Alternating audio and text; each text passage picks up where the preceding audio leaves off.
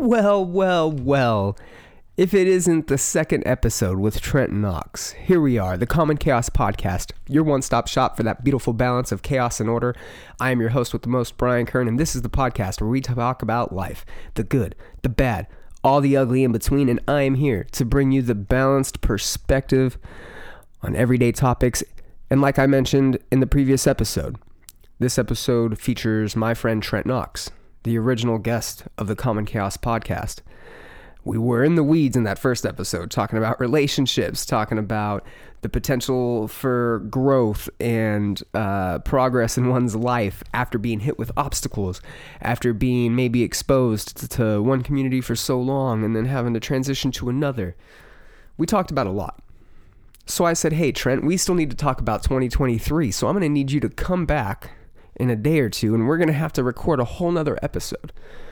Do you think you can do that for me? And he said, yeah, man, I can definitely do that for you. And I said, awesome, Trent, thanks. I really appreciate it. And what did he do? He showed up. And what did we do? We recorded another podcast. And inevitably, we talked about 2023 for maybe 20 minutes. I'll say 30 minutes. I'll give ourselves the benefit of the doubt. I'll say we talked about 2023 for maybe 30 minutes on a 2.5-hour podcast. So take that as you will. What else did we talk about on this podcast? Well, we talked about business. We talked about our personal projects that we have going on in our lives and maybe some professional projects that we're currently working on, both together and separately. And we also talked about what the state of the world is, not just for this upcoming year, but in general, maybe how that affects our personal lives, how it affects our professional lives, how it affects the lives of our loved ones, and if we can maybe take a snapshot at the cultural perspective that we get through media. You know, what are we seeing on TV? What are we hearing in our music? What are we hearing in our everyday distractions, if you will? But I don't necessarily want to call them distractions. We can call them plugins or daily intakes, what have you. But the stuff that we're constantly consuming, because we are a consumer-based species, how is that affecting our lives? How is that affecting the society and the culture around us? And how is it affecting our ability to be the best possible versions of ourselves, humans? We talk about all that in this podcast and even a little bit more. And don't forget, we do touch on 2023 and give a little bit of a prediction of what we think is going to happen. Now, moving on to the sponsors of this podcast. The first sponsor is going to be Fightback CBD. Fightback CBD is a CBD product based here out of Austin, Texas. Justin McClenny is the founder and creator of Fightback CBD, and I have to say that this is some of the best CBD products I've ever had. Now, I live in Austin, Texas. Marijuana, weed, and most of its products are not legal here. However, they do have some legal use products that come from the marijuana plant. And one of those things happens to be CBD. And what's great about CBD is it's non-psychoactive in many of its forms. Justin's Fightback CBD happens to be tested and proven to be 99.99999% THC free. He also has some THC variants. So you can get your Delta 8, your Delta 9s, your federally legal THC strains. You can also get the CBD in a bunch of cool ways. He has it in tincture drops. He has it in roll-on applicators. He even has it in a BCAA formula that you can take pre, during, or post-workout. You can head on over to fightbackcbd.com and save 20% by using the promo code CHAOS at checkout. That's right, save yourself 20%, not just on his CBD products, but also on his apparel. He has ranked rash guards, t-shirts. He has a brand new luchador rash guard, which he has available for pre-order. And don't forget, you're going to save 20% by using the promo code CHAOS at checkout at fightbackcbd.com. That's right, 20% by using the promo code CHAOS. That's fightbackcbd.com. Check them out. The second sponsor of this podcast is going to be Phoenix Fit. That's FNXFIT.com. Phoenix Fit is a fitness and supplement company. They are also a gym based out of Salt Lake City, Utah, and they're one of the fastest growing supplement companies in the world. Do you like taking supplements and the necessary vitamins that you need for potentially making yourself the best version that you can possibly be? We all want to do that, right? Of course we do. Head on over to phoenixfit.com. Sorry, I'm trying to do these fucking reads and be professional. Head on over to phoenixfit.com and use the promo code CHAOS, FNX. That's right, CHAOS FNX, and you're going to save yourself 15% on everything that they have. And I got to tell you guys, and this is, I'm not reading off a script, I swear to God, this is all off the top of my head. I recently received their variety edition of their Recharge pre-workout. And what that is it's a variety pack of 5 different flavors of their pre-workout formulas, so you can pick and choose what your favorites are. And then you can discard whatever ones you don't like, and then you can go back and get the full containers. And it's awesome because this product is actually half the cost of a normal Recharge pre-workout container, and it gives you 20 servings. 5 different flavors, 20 servings, 4 of each flavor. The pack that they sent me, I got rainbow candy, sour gummy worms, lemon lime, grape popsicle, and orange tang as my flavors. Aside from that, I have also tried their strawberry lemonade and their fruit punch flavors, which are both really, really good as well. They also have their strawberry lemonade in a BCAA formula, which is fantastic. On the previous episode, I talked about the Revive Complex, which is their natural testosterone booster, another product that I use from them. And I also just received their slides. They have some very comfortable slides on their website that you can get, and I think they might even be at a discount rate now that it's post-Christmas, if I'm not mistaken. Nevertheless, you guys can head on over to phoenixfit.com. That's FNXFIT.com. Save yourself 15% by using the promo code chaos FNX at checkout, and get yourself some premium supplements and some amazing gear. All right, folks, this is the Common Chaos Podcast. Like I said, don't forget to check us out on social media, The Common Chaos on Instagram and Twitter, of Brian of Death for my personal brands on Instagram and Twitter. And this is Trent Knox. You can check him out at TrentKnox.com. It's a beautiful website. He did it all himself. You can contact Trent for all your media needs. He is an amazing dude, a great guy, and a brilliant brain, too.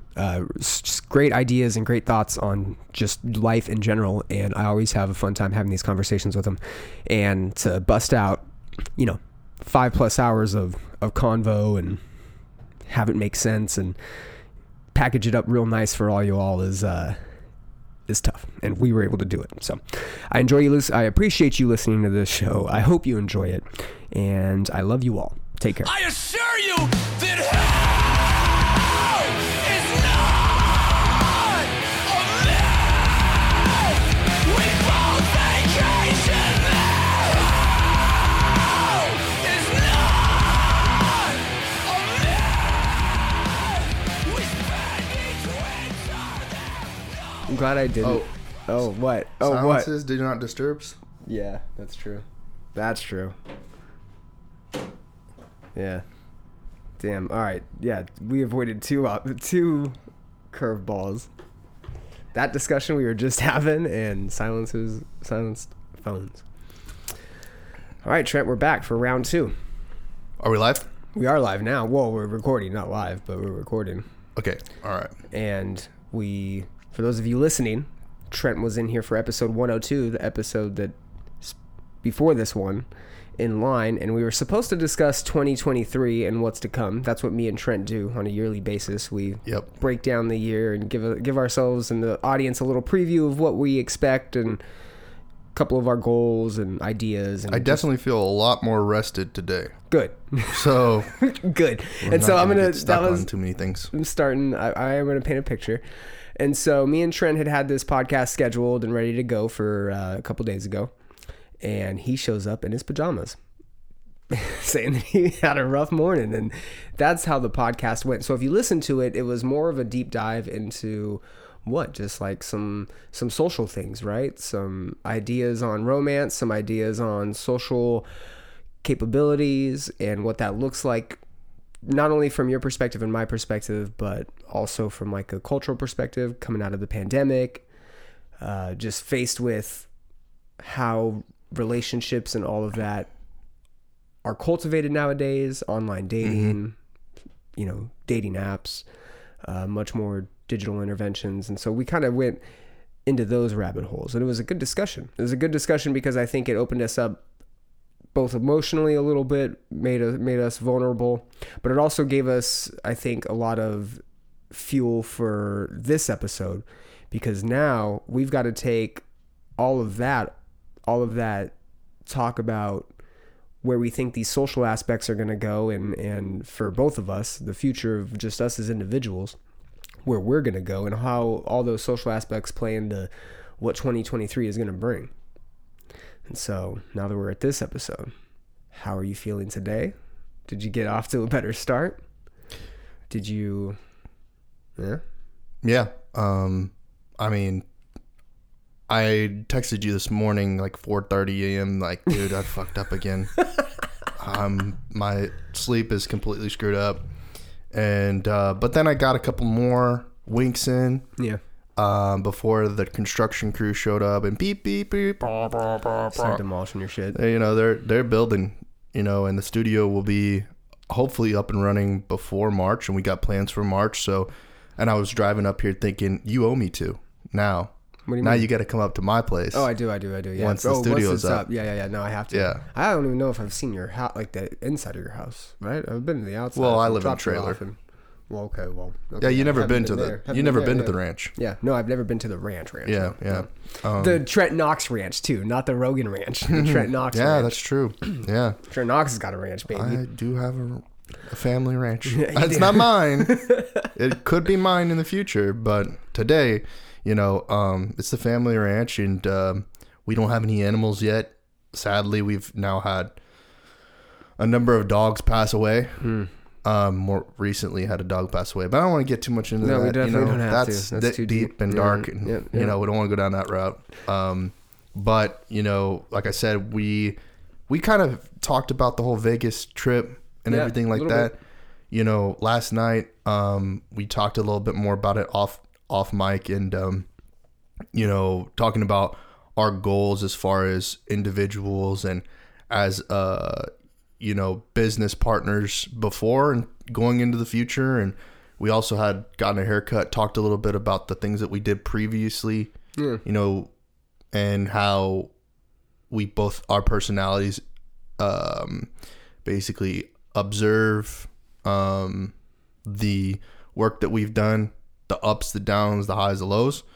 I'd like to stick in the optimistic side here. You know, I also posed that question to you Yeah, you did. on the phone. So, you know, a few things I think I'm a little bit clearer as far as like what I want to talk about Cool.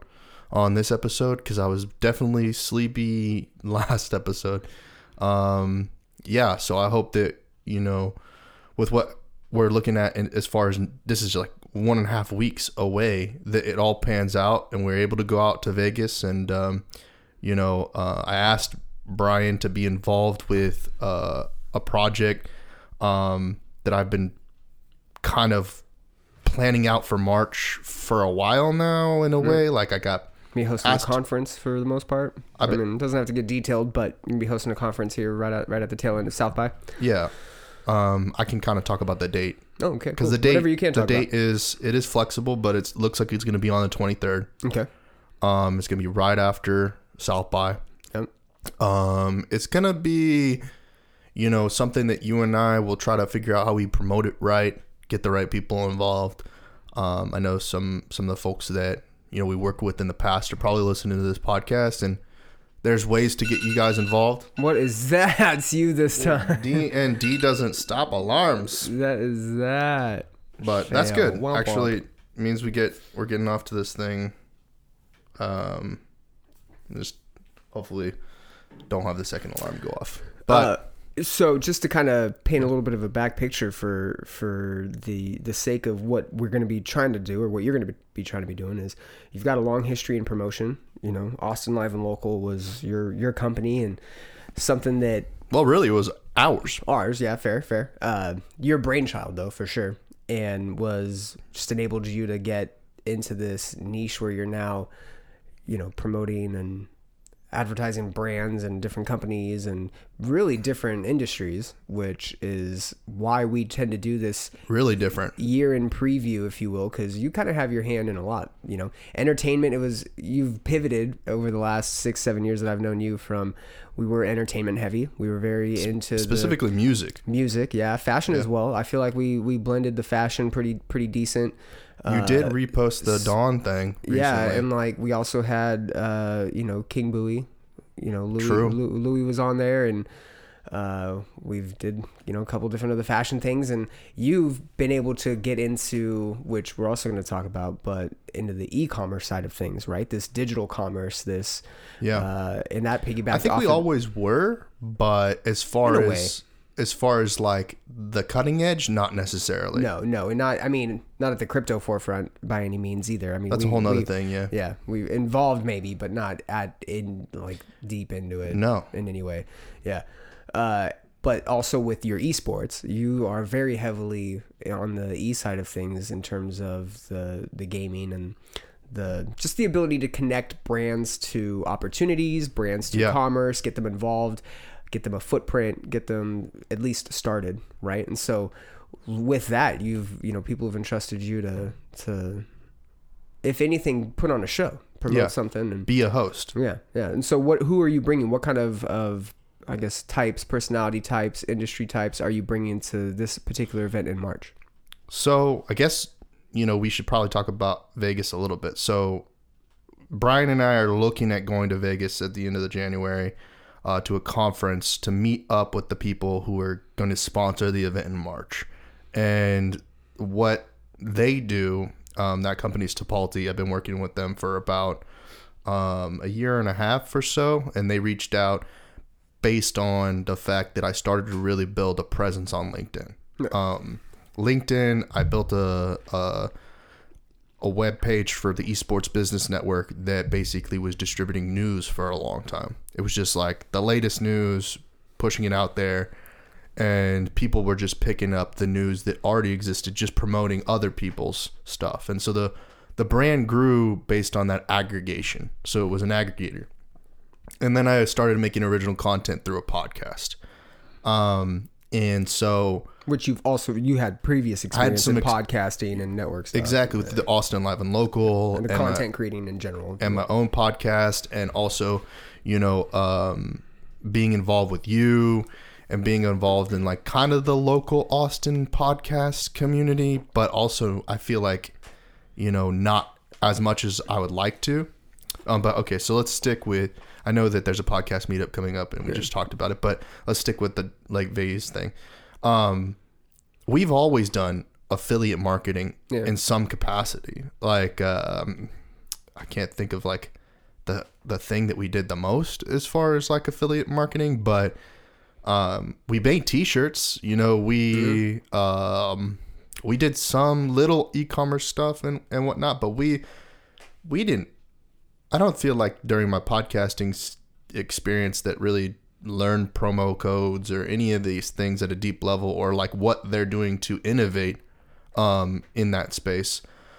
And so it looks like it's going to be an opportunity just for us not only to go and work with this company Tipalti and figure out how we're going to package this event after South by, but for us both to kind of get a better idea of how we can incentivize our own content that we create as creators. And so like Brian and his podcasts that he's involved with, of course, this podcast, and, you're also doing Rickshaw's show, and you were doing I Hate the Scene. And I Hate the Scene, I think, is something that you really, which I have to commend you on, did for a long time. Yeah. Every Friday, right? Yeah, I missed a couple episodes. Matt, every single Friday. Matt didn't miss one. Right. But it was, 2 years and like... I think it was like 2 years and like 4 months or 6 But you're a months content creator.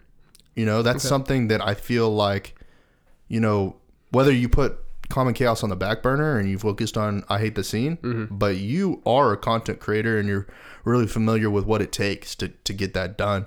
And but there's things that we still can learn. Yeah. Additional ways that we can learn, like to repurpose the content and distribute it so that people can get the packaging and just get the bite-sized clips, or maybe they want like a shorter condensed version of the podcast, and so I feel like this is an opportunity to go see how brands necessarily want you to package it.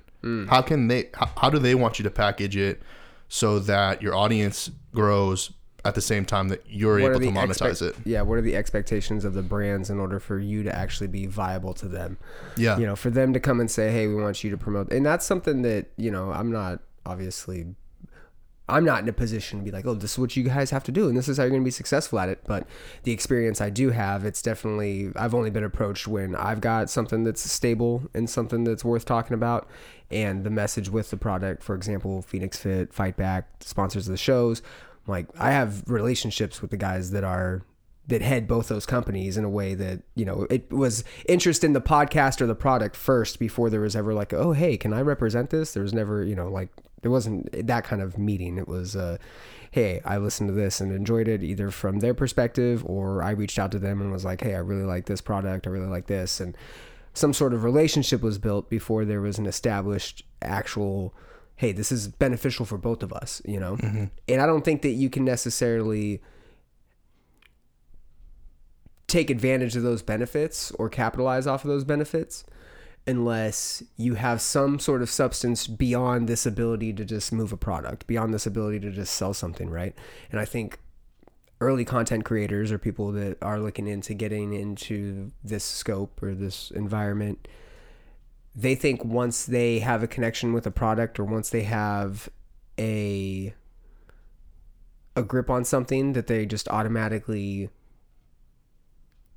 are going to capitalize. They're automatically going to be successful, right? When they're missing all these finer points. They're missing the actual, you know, where is the, you can't just push a product. Where is this actual... Well, stop there, because don't you feel like that's the majority of people in sales roles? Like, majority of retail sales people are just selling because they need to make ends meet. They have to go to a big box retailer, and they don't necessarily want to sell the products that the big box retailer is selling, but because of their situation. Same in the creator economy. So sales, just as with anything else, like a sport or a profession, you're going to have your people that are successful at it, and and for their different reasons. There are 100% Wolf of Wall Street, Glenn Gary, Glenn Ross types of salespeople out there that are lifers, that are in their 40s, that are still at these big box retailers or these luxury retailers, and they're flipping houses, flipping nice cars, making millions, hundreds of thousands, whatever. Right. And they are solely focused on like that fix of sales, because sales is lucrative. Sales is one of the most, just to kind of answer your question a little bit, to the flip side, there we go. Yeah. There's people that are going to do it just because they do need to make ends meet, right? The mainstream. Yes. And it's lucrative. What I was saying is sales is one of the more lucrative jobs you can get without needing a degree. It is great experience. You can move up a sales ladder and be very successful. And almost at every end of the spectrum in terms of sales, there's money to be made, right? Whether it's commission based, whether it's labor, and whether it's production. And so you're going to get like your psychopaths, your freak athletes, if you will, quote unquote, on the sales world. And those are the guys that are just constantly going to hustle. I was the quarterly winner for 5 years in a row. You know, those people. I personally think I fall like in the middle of the spectrum, but regardless, you're going to be a shitty salesman if you can't make that connection to the product, to the customer, right? If you don't get that right fit, is what, you know, the sales terms, people love right fits.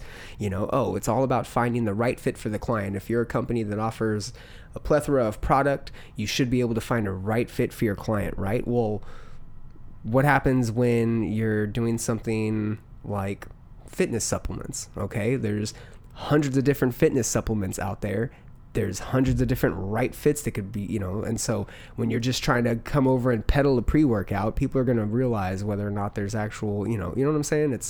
It gets more difficult at different levels, especially when people are less likely to be self-motivated, less likely to be driven on product knowledge, less likely to be good at interpersonal relationships. Like that's another thing with sales, right? How are you going to sell a product to somebody if it's a true sale, unless you have some sort of knowledge or connection with that customer, client, vice versa, right?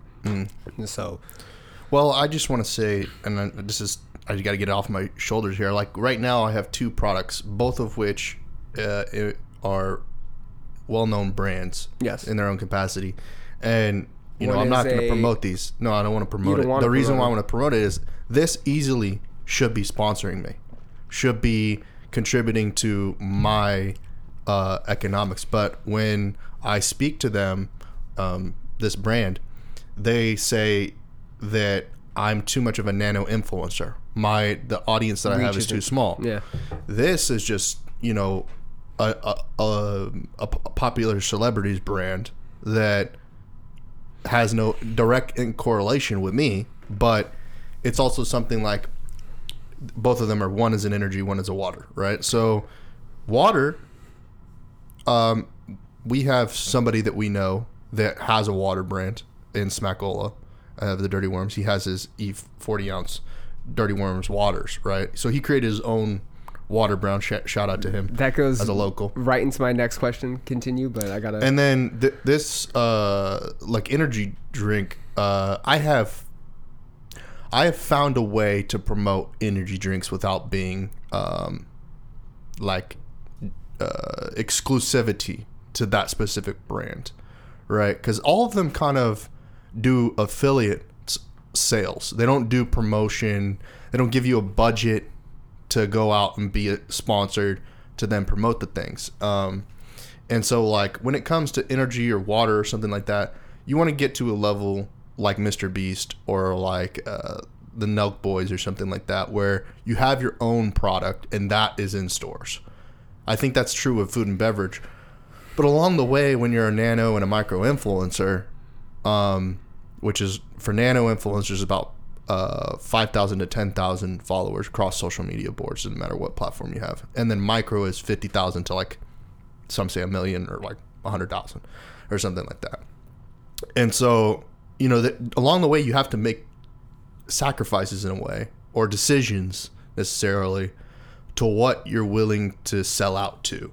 Right. So, at this stage, I'm always just trying to figure out what's the leverage. What leverage can I get? So is 2023 the sellout year for Trent? You're gonna sell out to a brand, or? I mean, in certain circumstances, I didn't people could say mean that. to rack your brain. No. In the B2B in the B2B sense, Tipalti's one of those that I have. Tipalti's a bigger brand though too. They're like a company in a B2B sense. Yeah, and in the commerce world, which is you know, that's more back end, right? It's not necessarily boxed retail customer product. It's more back end solution based, and that's always needed. That's always necessary. I don't want to deter from the sales consumer component. Yeah, if you will. But your examples with these two products that you have over here, that's a trend that we're seeing where celebrities are taking on liquors, waters, things that are always going to be in use and of need, right? Yeah. Everyone's going to always want to drink. Everybody's going to always need water. And so that kind of distorts the idea of building trust in a brand or trust in a product and building, because like a household Why product. are you going to buy the Kevin Hart tequila? Right. It's because it's Kevin Hart's tequila. Like, you might taste it once. Is it really blowing you away? Maybe. It might be really, really that good, right? But let's take I think McGregor's what you might whiskey. be speaking to on a deeper level is like Kleenex. We don't call it nose tissue. We want a Kleenex. Right. The brand is You know saturated. what I mean? So it's like we're getting to the point. Q-tip is the brand name rather than its swab. Yeah. So we're getting to the place where that may go away because there's not going to be a household brand name. It's going to be a community name brand name. You're associating it with the Rock's tequila, which is Terramana. I like Terramana. I'll probably take it over 1942 in the club. I say, give me the Terramana because it's the Rock. I grew up. Yeah, but see, that's it. It's the Rock. What if it was somebody It's a good else's? tequila too, but I mean, True. The only reason it's in front of your face though is it's the Rock's. If it had a different name and the Rock wasn't supporting it, and the reason I bring that up is McGregor. So I found this out when I was in Ireland. So McGregor, Proper 12, that shit blew up. He's made more money off of Proper 12 than he has with in the fighting. UFC. Yeah. And we see this with Brendan Schaub, Josh Barnett, another fighter, has I believe it's a whiskey or bourbon. The Waters, The Rock, Kevin Hart, all these people, right? 50 Cent. I remember seeing 50 Cent on vitamin trucks. water. But he also had a liquor for a while. He still does. It's, Jay-Z had Effin. Ciroc, right? Effin. Effin and Diddy is Ciroc. Yep. Diddy Ciroc, yeah. And so they've been doing it forever. And Well, It's Jay-Z not- really figured out the game there. That's for sure. It's not. I mean, it's a smart move, and I encourage people to. Yeah, there's a reason that celebrities, athletes, people that have maybe time frames on their own careers, right? Be it age, be it exposure, what have you. They need longevity, and what better way to do that to earn like generational wealth and get a product that's constantly going to be purchased at bars, restaurants. It's constantly in demand, right? Yeah. But I've had Proper 12 whiskey. It's not like blow you away whiskey. It's good, but all McGregor did was buy up a distillery that was already making whiskey And buy rebrand it. into it. Yeah, and brand it. Buy into it, own some shares, majority, what have you. Yeah. Brand it. He gets a shit ton of money on the back end and residuals from sponsorships and all this other nonsense. He's already sold his portions. I don't think he's even in it anymore, but his name's tied to it because it's McGregor's Proper 12. Yep. And he's set. He's set for life. And you take McGregor's name component out of that distillery's still there. Someone's going to go in, purchase it, make a whiskey, sell it. But they don't have that charging power horse of it being Conor McGregor's whiskey to put it in front of everywhere to where now you're going, do I want Conor or do I want Angel's Envy? You know, do I want this or that? Like, it could be named something else and not even in front of your face because it doesn't have that marketing exposure, that advertising exposure. The only reason you're taking the Rocks tequila is because you know it's the Rocks tequila and it happens to taste good. But what happens if it never came across your palate because it never had the Rocks name on it? It's just sitting on a shelf somewhere. Never got the proper marketing. Never got that center shelf advertising, if you will, right? Well, that's what's interesting about We're talking about salesmen Everything. having to build product knowledge and having to, you know, build some sort of trust Right, between yeah. a client and themselves. Yeah. And well, yet the appeal and the name value of things Yeah. sometimes is enough. Sometimes it's enough to just buy a brand rather than actually trusting the product. And Yeah. how many times have we read bad reviews because of shit like that? You know? oh yeah, I mean, there's plenty of times where that went the opposite direction that you want it to go. It went negative, associating it with a brand, with a celebrity, the name. I'm thinking of like, if you think of liquor, what's the number one liquor you think of? I mean, Jägermeister comes to mind. You think of Jaeger? Right now, Jägermeister came to mind, but I have a Well, relationship that's with Jaeger. that's definitely that's a staple. Me and right? Jaeger have a bond. A staple is Jaeger. A staple is Jack Daniels. A staple is Captain Morgan. Yeah, Jose like Cuervo. Yeah. there are those staple things that are in the well. Should be at every right? bar. It's in every well. Yeah. It's not necessarily the well drink. You know. Yeah, that was a weird way of... Well was a weird use of words. In the... Well, usually Jack is in the well as a not the house whiskey. Yeah. The house whiskey is sometimes Jim, sometimes something like a little bit less considered, not the like standard, you know, just like an inferior whiskey. But now, you know, I feel like when I worked in the bars and everything as a promoter, as a bartender, as a barback, and all those things, you know, it used to be we might be considered paying an influencer. It wasn't called an influencer at the time, but somebody to come in and, you know, Do and a bill a DJ night night. off. Yeah, exactly. And do after the pandemic, I was hearing people talk about influencers being are there being like private invite kind of only club environments, but maybe it should be the opposite where influencers drive the purchasing decisions at the club, and so like their liquors are the ones that are in the well, and if that's the case, like that's just their club. That's the club that you go to that you're always going to see McGregor at. Like his, what was the bar? Well, he's got the Irish Hound or whatever it's the Black Forest Lodge. Something like whatever that, it's you know. called. And you can expect Black him Forest to be Inn. there every Friday night. Yeah, it's you his know, bar, yeah. He's representing. It's the same thing like in Miami, but the way that I think his name is Josh Gruber or something like that. I can't remember his first name right now. Grootman. Sorry, his name's Grootman. He owns Live. He owns all the big clubs. I can't remember what the second one is. Story. All of those. A bunch of great restaurants in Miami. But he's rotating. But what if you had one like Drake had his club in Toronto, and he's there every Friday night. And people go there, they see him. Like, I mean, I'm sure that's what we are seeing. Where it's the McGregor. I think that's the. It's not term. popularized though. You know, I don't get the sense that it's popularized that they do have those exclusive clubs as well, and like Soho and the Viper Room, well. Shit like that back in the day. Like that's what those were. There was a wait list for the general public to get in. They didn't get in until midnight. Yet the celebrities were all in there hanging out. All night already, and by the time you do get in, you're rubbing shoulders, it's at capacity, yada yada. You're just, that's the exposure to those kinds of people in those kinds of environment do exist. I just think that there's a trend that we're seeing with celebrities and let's call them influencers, athletes, anybody in that scope that has a public figure. They're just as everything is progressing and growing, we're seeing them take new opportunities and how to prolong their wealth and their just ability to provide for themselves and make money. And what better way to do that than to establish yourself with some sort of product that's in use heavily, right? And that's why I think we are seeing that. And the social gathering is probably the next big thing, people probably are craving to go out and go to clubs and go to parties, and you're already getting different access to your favorite celebrities through social media, through different types of paid apps, right? OnlyFans, whatever other apps you have to pay to text, to get an exclusive look.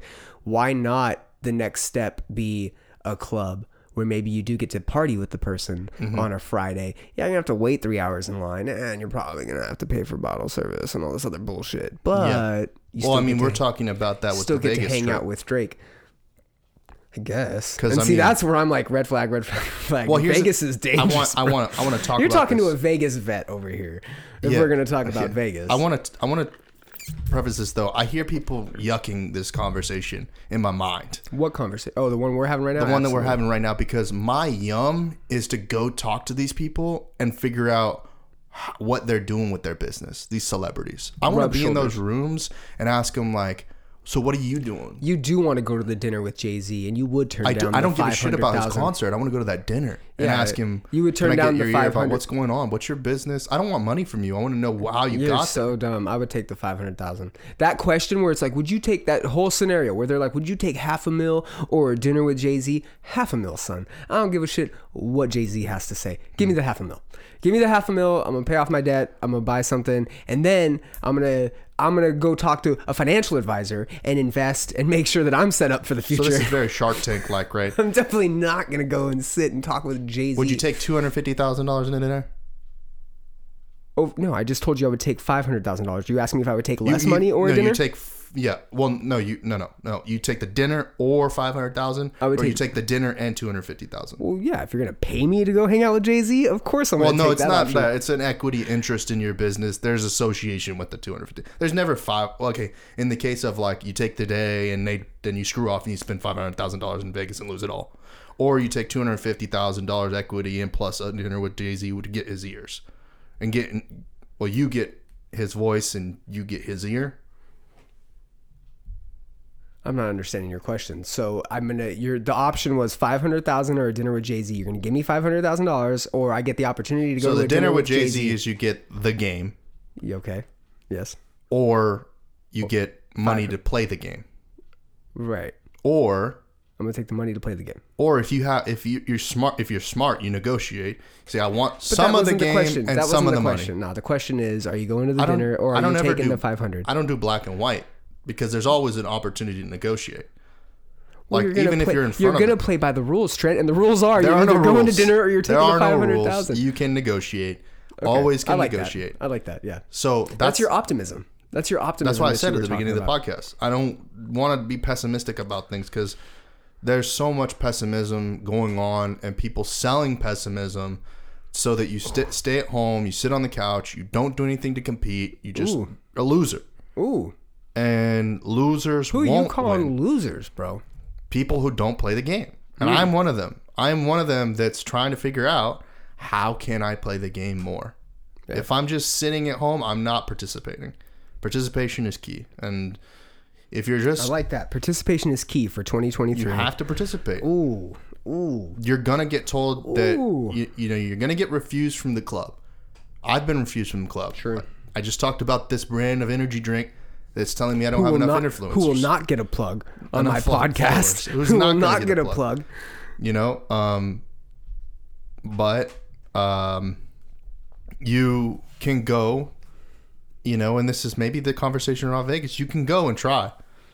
That's true. That is true. That is true. I see you looking me in my eyes saying that shit too. You know, and But I have fear.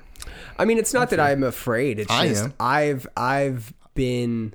Listen, we're talking 5 days in Vegas for a couple maybes, a couple shoo-ins, There but are a couple maybes. two for sure's, and we're waiting on a for sure. But a couple maybes, and maybes in Vegas are hard. But really, we're just one maybe. It's a couple. It's a couple for me. It's one maybe because my trip is going to be shorter than yours. Yeah. I'm not doing the 5-day trip. You know, but my point to that is, you know, you're talking about participation is key in 2023, and we have to have that mindset. This is coming from somebody, from Trent, who, and me along at his side as this has happened, but taken some L's. We've taken some L's, right? But we've also sacrificed and gotten some W's. And with that being the case, there's a different attitude once you've been able to taste both sides, the defeat and the success, that kind of keeps this whole like, yeah, I want to keep playing the game like ramped up, right? What do you think about the defeats that get people in their own head and keep them on the couch? Like, why are the defeats so heavy? Does that make sense? Because when you're down, Yeah. everyone wants to punch you. Everybody wants to win. And if you're losing, punching down is a lot harder than punching up. And, you know, that's just how it goes. I mean, I would say that Because defeat after from my defeat. perspective, from my vantage point, my family, not super supportive, you know, not from my perspective, but, you know, verbally vocalizing it. Of course, they are super financially supportive. I am in like an up and down chaos always, you know, where's the next paycheck coming from situation as an entrepreneur. Yeah. And so there's like a base level, they call it like a safety net of sorts. And there's them, then there's the government, then there's this community, then all these other different safety nets that you can fall into. Yeah. And so, yeah, I've got a supportive, you know, baseline financially with my family. And so as I say, I can take a bet on going to a Vegas for business purposes, not necessarily pleasure, you know, and then you can go down that rabbit hole of like spiraling out, you know, hookers, drugs, Just the hard left turn. you know, I'm just being honest. That's I'm true. being That's true. to Right, it. That's right, yeah. that's Sin City. That's right? when you're taking that's taking the safety net for granted. You know, that's taking advantage of the safety net and not having any type of discipline or responsibility for discipline, the sake of man. It's We hard. talked about that on the last one. Yeah. But there's you can overdo it. And that's another thing that ends up Overdo the discipline? overdoing the discipline, like never going out and taking a chance. And that leaves you sitting on the couch as well, you know, and sitting on the couch can be, you go to the gym every day.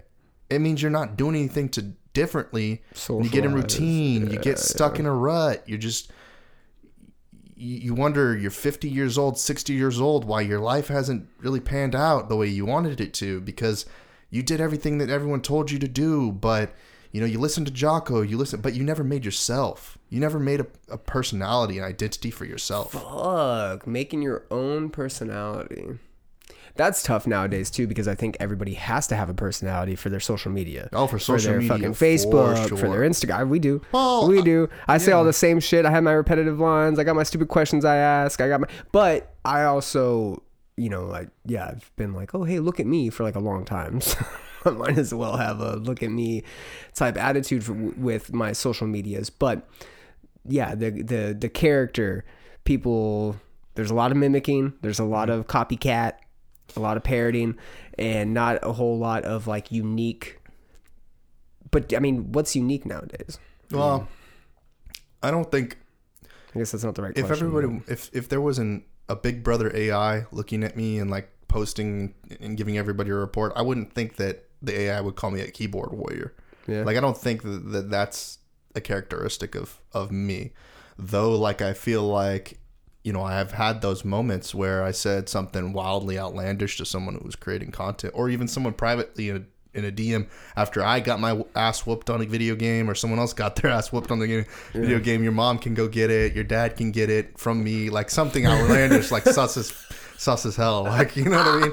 Because it's like, you want to be as unique as you can, even in the shit talk, right? You want to be like, Yeah. you want to take someone and just like get them off of their balance and like what have you. And this has like a lot of MMA kind of correlation to it, because you want to do something that's gonna surprise them. Something I recently saw was like boxers who are now punching the elbow up to open up the rib cage.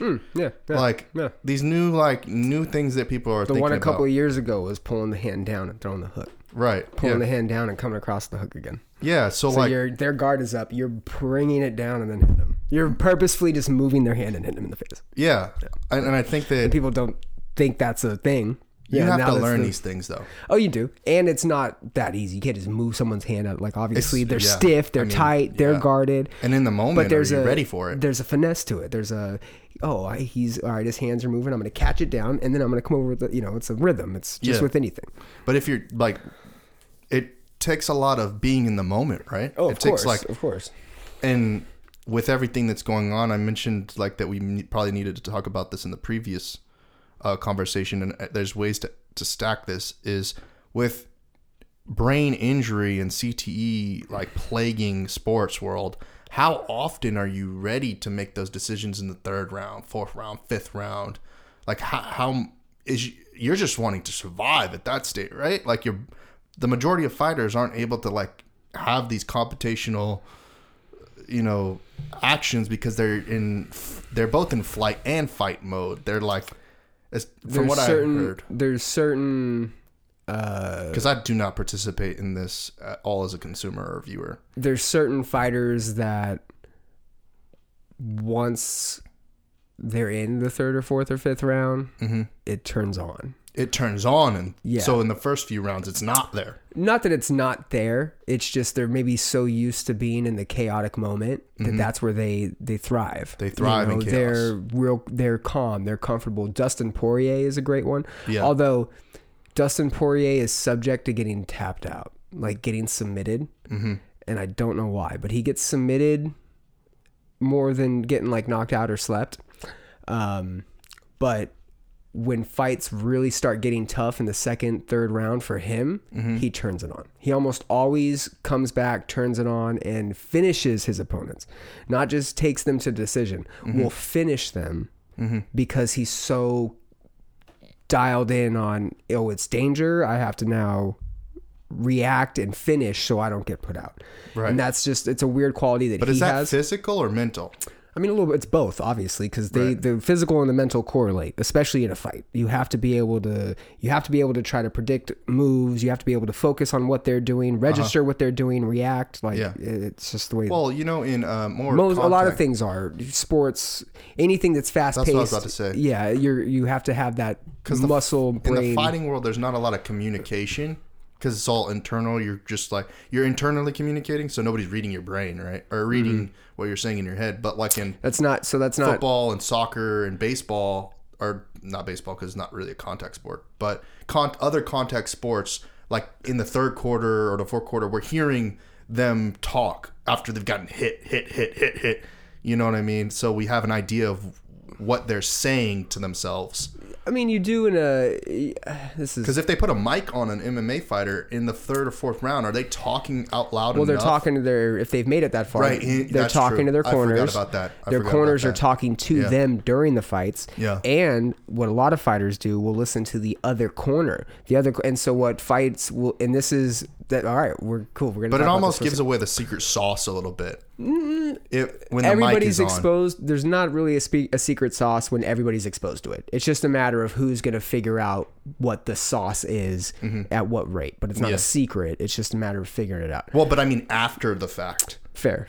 And who develops it in the moment, who's real good at doing it in the moment, and who's like just now realizing that lifting the elbow for the body shot's a good thing, right? Yeah. So because communication is key in fights, specifically between the corners and their fighters, a lot of corners will use code. And so they'll say something like blue, Mary blue, and that'll mean, hook, cross hook, right? Or, what's that called? jab, cross. There's a, what's the name of that? What's that called when you're using Just like secret code? But it's, anyway, keep going. And so what Cub Swanson, I used to train with Cub back in California. Shout out to Cub. He's amazing. Featherweight in the UFC. He just fought at bantamweight, so he might be staying at bantamweight. But anyways, his trainer is Greg Jackson, or was Greg Jackson for a while. I think he's at another gym now at Rain or Train or something, training center in California. Anyways, so he used to train with Greg Jackson, and at one point in a fight, after a round, Greg Jackson sat with him in the corner and asked him like a riddle or like a trivia question. And he made Cub answer it, and other coaches have adopted that, and it's like a mental acuity thing. So third, fourth round, you've been hit in the head a bunch. I'm going to, maybe during camp, we asked you a riddle and you answered it. I'm going to now ask you that after you've been punched a bunch and after you're exhausted, you're tired, just to make sure that you can still focus, right? And that's a huge thing that corners have to do, right? Because you got to gauge if your guy can go back out there and continue to fight. There have been some instances where coaches have stopped the fights during the breaks, during the, between rounds, because their fighter's not coherent, or their fighter's not communicating how they want them to communicate, or how they know that they can communicate, and that's a sign that it's not going good.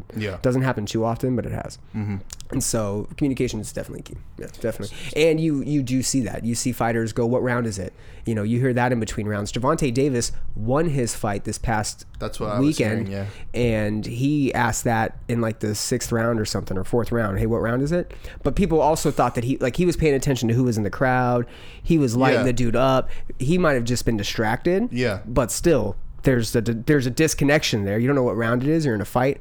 Also, you're in a fight. If you're on fire or if you're getting your ass whooped, you're gonna, one of the two instances can cause you to lose track of what round you're in, lose track of the momentum. A lot of fighters will ask who won that round. They just know that they're blocking and throwing. They don't necessarily have a perception if they've got an advantage, if they're winning. So communication is definitely. So the word that, this is not the right thing, but cryptography keeps coming up like in my mind, of like just changing the words to, give off a certain message that and the other party knows, but that's not the right word I'm looking for. But I think personally, for instance, the podcast we did previously, I was in that state of, it's communication. It's not punch drunk, clearly, because I'm not in any fights or anything like that, but just in the daily life, we deal with challenges, and then you get in situations where you want to bring a lot of value to the table, but it then goes into like a very,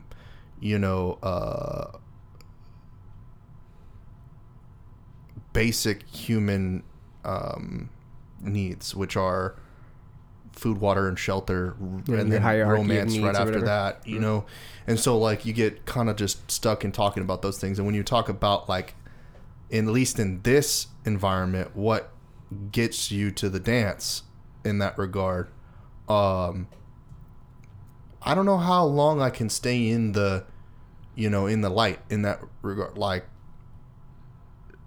I know when I've been in really strenuous situations, when either not on drugs, because now it's kind of like talking about like stimulants and fighting, but like as an individual who's gotten in street fights and things like that, I know that after I've been hit 3, 4, 5 different times and the fight's been going on for 10 minutes, I'm going to probably be in a situation where I lose because I'm just like spent.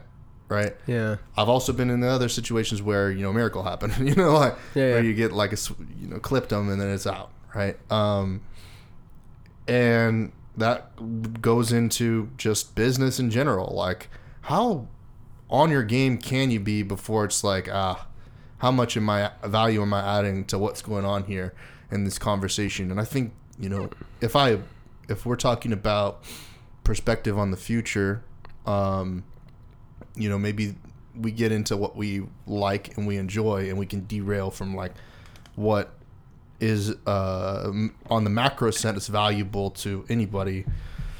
And so I think I am definitely interested in the fighting community and what goes on, but I'm kind of like a Dave Portnoy in like that I only look for the prize fights. They're like the really entertaining the big names, big ones. And so I don't really know enough to like really gish or gab about like the fact that the WWE was sold to Saudi Arabia. It wasn't actually. You know, or invested. It's rumored. It's rumored to be happening, but it has not happened yet. Well, I know the esports in the esports space. DreamHack was bought by Savvy, Saudi Savvy Gaming, which is like this. That's not the right name.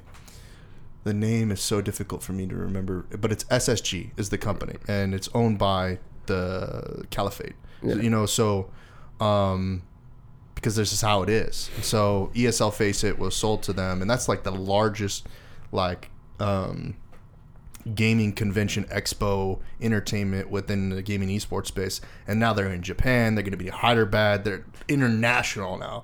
Whereas they were kind of going, but they were only going in North America and Sweden a little bit. But now they're big because they now have access to that oil money, and they can go around the world, and it's nothing. It's like doesn't matter. Like, and I think that might be the case.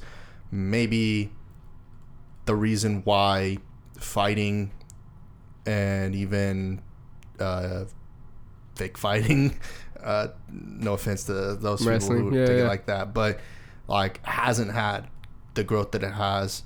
And you know, with Dana and slapping his wife and beating his wife up and 2023 starting off rough for Dana White. Yeah, rough for him. But you know, he made the decision to kind of get investment from the UAE and Dubai, and It's also got the Dana White Power Slap League, which debuts next week on CBS. What a sale!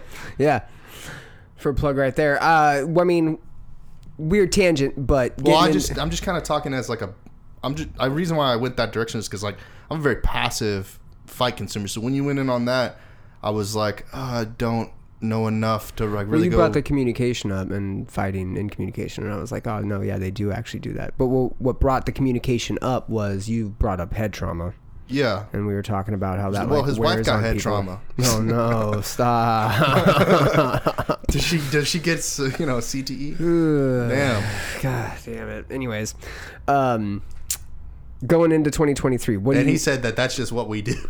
No, he did not say that. He said we have gotten in fights before. And, he said that they've had their disagreements. I don't know if he admitted to slap. His mom said that his mom wrote a book about him back in 2011 and said that they had been physical several times. His own mom. Her up, man. Yeah, his own mom.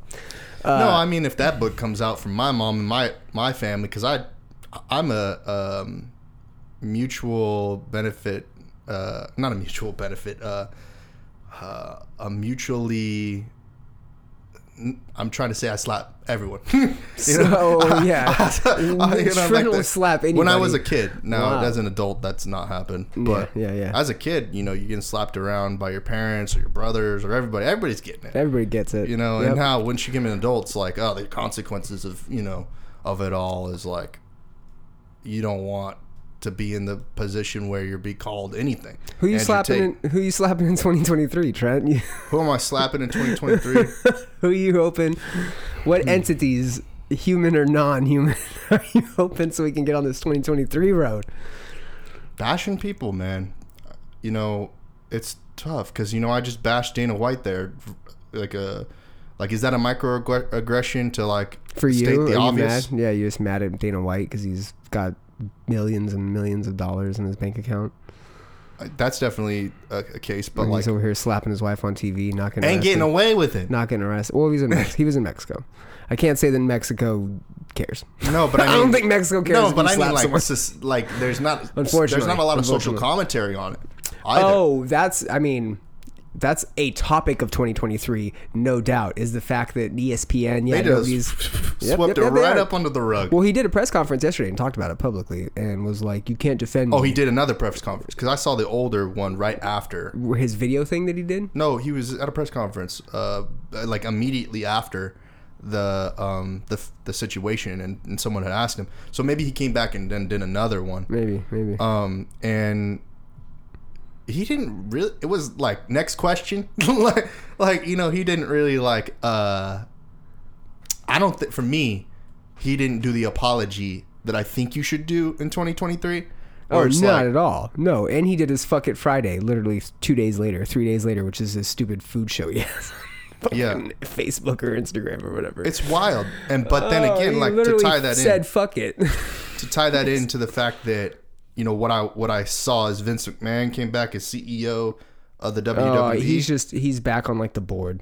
He's just back in some sort of capacity. I don't think he's necessarily the CEO anymore. Well, he's the guy to slap women around. Like I Oh my mean, God, he's you know, a like horrible person. like he'll slap everyone around. Vince you know? McMahon. You know what's on my bingo card for 2023? Vince McMahon croaking. That dude is fucking too old. You think so?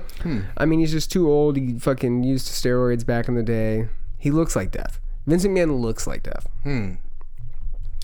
And now he's being put back in like an environment that is just chaos and high stress nonstop. He was heavily year-round. involved with the like XFL Year-round. reboot. Yeah, So- and the original. And of course, I mean the original, Yeah. but I mean in the reboot, he was. I mean, from what I hear, they're coming back again. It's supposed to be like an AFL kind of thing that they're doing. They left because of the pandemic, and then like I don't know, but you know, Well, they had a successful season, I think. they did had like a one or relatively two. successful Yeah. season, but they were playing in like high school stadiums. So I mean, it was weird. that's what's going to be tough. So, but to get back on track, like we have some things that up till March are planned, Yep. and that's pretty much January, February, March. That's the quarter. You do. You got February with your esports or your e-commerce. Yeah, I thing, don't too. know whether that'll turn into anything, but you know, And you still got stuff. You got stuff lined up.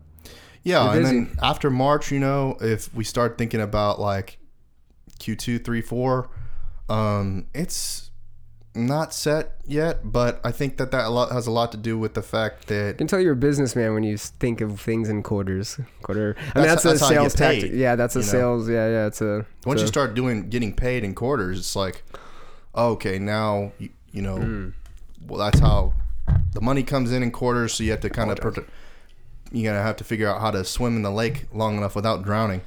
Yeah. And the other thing is like, where's AI gonna be at? Like, what's the AI, situation? VR, AR. I think those are all the big things that are expected to boot. Well, I just read that Chat GP is going to be everywhere this year. Everyone's going to have access to it. And you were talking Yeah, about it's the going AI. to iOS. Yeah, you were talking about the AI that can apparently read and respond to like what is it? Live chats. audio, Yeah, live chat. audio. Yeah. And to I guess live video too, but it's not at the state yet where it's like Sophia the robot. I'm in the component. It doesn't make sense. I'm in the category of. I don't necessarily think we're ever going to get a truly sentient AI. We might have some weird cyborg thing we were talking about where they like intersect and it's human, robot, whatever, right? But I don't necessarily think a computer program is going to become sentient. Well, the question is it its own sentience or is it another version of humanity? Right. That kind of question, like a philosophical question, where is it really sentient or is it just aware that it exists as a program in a world where, you know, is it just kind of one of those layered things, right? And so as far as like fear with AI and these Chat GP and all that kind of stuff, I don't necessarily have a fear of it, but I do anticipate it being a very Wild West style scenario for the next decade or however long this boom is going to take place. Back in 2020, maybe 2019, I had to do it was 2019, it was before the pandemic. I had to do a report on ethics in AI development and AI production, basically an overhaul on ethical production and use of AI and different forms of, digital integration into reality, if you will. And luckily there are ethics teams that are pretty deeply built into like engineers and tech heads that are worried about code of ethics and how to like manipulate and run these things as they become more accessible and available. They said that access to some form of AI is going to be available to almost everybody this year in forms of being on phones and, programs on the computer and the internet and all that. Yeah. I think you and me were talking about how the creator space where AI songs and lyrics and artwork and things like that are being generated, that's going to get real weird. That's going to get kind of tricky for people, especially for proprietary rights and for copyright issues. And I mean, historically, how are we going to look at great quotes and great pieces of work, musical numbers, art, when it was created by something that didn't really exist, right? That's, I think, what's going to get weird. And I think 2023 is going to be like that match strike of that, where it starts. I mean, because if everybody's going to have access to some sort of artificial intelligence software, whether it be artwork, I've got Wabo's Dream or whatever it is on my phone, and I use that for some posts every now and then. I'll throw a couple words in there. It'll create me a dope looking picture. And how many people did the face thing? How many people did where they scanned their face and it did all the AI artwork, and now that's the profile picture. Now that's the this, that's the that. Like, that's some weird shit.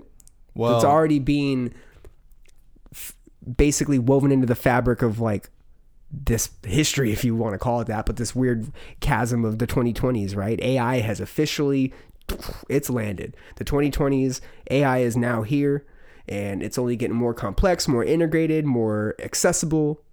All these things. And so it's eventually going to be a part of it's going to be a part of a smartphone. It's going to be an application. An application is now something in the 2020s that the 21st century, everybody knows what an application is. You ask somebody what an application was in the 1980s and they would refer like a job application, right? And so AI is going to become one of those new things. It's going to be a part of the culture, a part of society, or some sort of reality blending thing. Yeah. Do you think AI is singularity? Or do you think it's... Where we're officially connected, right? That kind of singularity? No. Do you think it's a singularity, like it's one entity? Like all of AI is one thing, like one organism? Or do you think that there is deviations of AI where, like... It's interesting. Like same as human beings where we have our own individual identities, we have our own individual interests, and does AI have that? And if that is the case, will there be constitutional rights for AI in the same way that humans have human rights, I should say? So will there be AI rights? And if so, I'm talking about in scientific principles about these things. But if that's the case, will humans limit humans' accessibility to AI by saying that certain humans won't have the right to utilize certain AI? And will they use that to co-opt us, saying that collectively collectively having different AIs is a form of AI slavery? Or like, see, that's where it gets weird, that's where it gets philosophical and weird, where you start like applying human rights to human traits and rights and characteristics and values. Well, you're talking about sentience to like AI. Well, I mean, because I think that's what everybody expects out of AI, right? Everybody eventually expects some sort of like... I've always thought of the singularity as where we become us in the technical world, AI, whatever it is, that reality, are on the same wavelength, kind of like a Transcendence. Did you ever see that with Johnny Depp? Like he reached singularity. He was in the network, and now that's boom. We're in the network. We've reached a new realm, a new land, right? And it's always like, And so I think everybody thinks that's going to happen. We're going to become this, right? We're going to be able to download our intelligence one day. Well, isn't that artificial intelligence? Like, what if I put my brain and my thoughts and I just download my memory into a robot, into a computer? Am I creating new memories? I'm just a memory so my intelligence at that point, isn't it artificial? Like, you're not creating anything new. You're just like this downloaded 99-year-old copy of however old I am when I download my brain. You know, it's just 99 years of like memory. And now what's it doing? Is it just replaying on this weird platform robot? Is the robot experiencing new things and that's becoming my intelligence? You know, it's weird. I don't necessarily know if we're going to go that route. I think where it's like a tool, like an application, right, where we're using it kind of interchangeably. Machine learning is also huge for from a software perspective and a development perspective, in terms of like apps and applications that'll self-write, code that'll self-duplicate and self-write itself, which is huge. You know, I think it's gonna self-driving cars, shit like that. I think that's where we're gonna see this better use. I think the thing that we both are curious about. I think not to derail you or cut you off, but to finish that, I think they are going to put different regulations, if you will, quote unquote, doing air quotes here. The lens isn't going to be the lens of where do we apply these rights and these ethics and these laws or regulations isn't going to be on the AI. It's going to be on the people working with the AI. That's who's going to get the rights and the laws and the regulations. You know, they're going to have their code or whatever. Hey, let's see what you're doing over here and how it's learning, and they're going to have that regulated, right? That's going to be tough. But how do you regulate, again, unless a computer turns on all of a sudden one day and it's this sentient being and does have its own thing, how do you regulate it? Like, well, this is where it gets to. Not to mention, in 2023, we can barely regulate ourselves. Well, that's what I was. We're going to regulate robots. So the two things that came to mind for me is like, I say participation is key. And especially so in engagements with AI. The thing that we start to wonder, you know, is like, what's the consequences that ultimately transpire out of those who participate versus those who do not participate. And then the next thing I was thinking, and I've been thinking about this for a while, is AI should be able to better understand humans than humans understand humans on an individual level. And then AI should have a better, you know, lens to like place an individual in the dream job that they've always wanted. And right now, job applications are very manual. You know, finding the career is very manual. If there was an AI that could be doing all of the hard work that we are in currently, me, you, Knives, anyone who's a freelancer, anyone who's unemployed or in a position where they're looking for a job home, you know, I feel like AI should do that for you, you know, and, you know, I'm just thinking, I'm not like for certain as to how that works, because humans are the biggest obstructors in workforce. Because I was listening recently to like how employers perceive whether or not someone should continue working in an employee position, as they look at it as if like this is Mr. Beast who said this, but like, should I continue to incentivize this person versus letting them go their own way because I don't see them being in the company for 10 plus years, right? And so if you're on the bad end of the stick and someone looks at you and says, you know, gets mad at you out of the blue, they're just going to let you go. I mean, and so with AI, I feel like it would be a lot easier to just be like, I think there's not concerned about that. I think there's too many people for everybody to have their dream job. There's too many people for everyone to have their dream job. Yeah. And so to be that successful people at it. There's going to be a certain amount of people who are just not going to have jobs, I think. Not going to have jobs or just going to be in There's also bad people jobs. that don't want to work. There are people who There don't are want to people work that for sure. just for sure. don't want to work. Those people, at least especially the ones with a lot of money, they're, always seen as like the ones that everyone wants to work for them, because they see them as like, you get these CEOs that don't do shit, but because they have a lot of money and they have a certain. Well, they did something maybe, right, to get to that position in the first place. Well, they may have started off at third base perception. in life. True. What, did you start off with some benefit already or an advantage? That's true. I think that's something that maybe it's definitely not going to happen this year, but it's probably already starting to take place and going to continue to happen. But we're going to see probably some... I know that AI is going to be heavily involved in my business. And we're going to have like automation in large parts of the workforce too. Because I know as a human, I'm struggling to do it on my own. We're going to have automation in a lot of parts of the workforce. I think what we're going to see is like this boomerang effect where... And this is coming from a sales perspective. And it's interesting to hear you say that you think AI is going to better fit people in their careers, their jobs, or maybe do a better job. It does sound scary. Than humans are going to do. You called humans obstructors in the workplace or in industry, and that can be true. But I think eventually we're gonna miss that. I think eventually, and what made me think about this is my friend Jaime. Shout out Jaime. Me and him were talking back in like September time. And he's in a role where he manages accounts and manages some people under him, right? But he's mostly a client-facing manager, so to speak. Mm-hmm.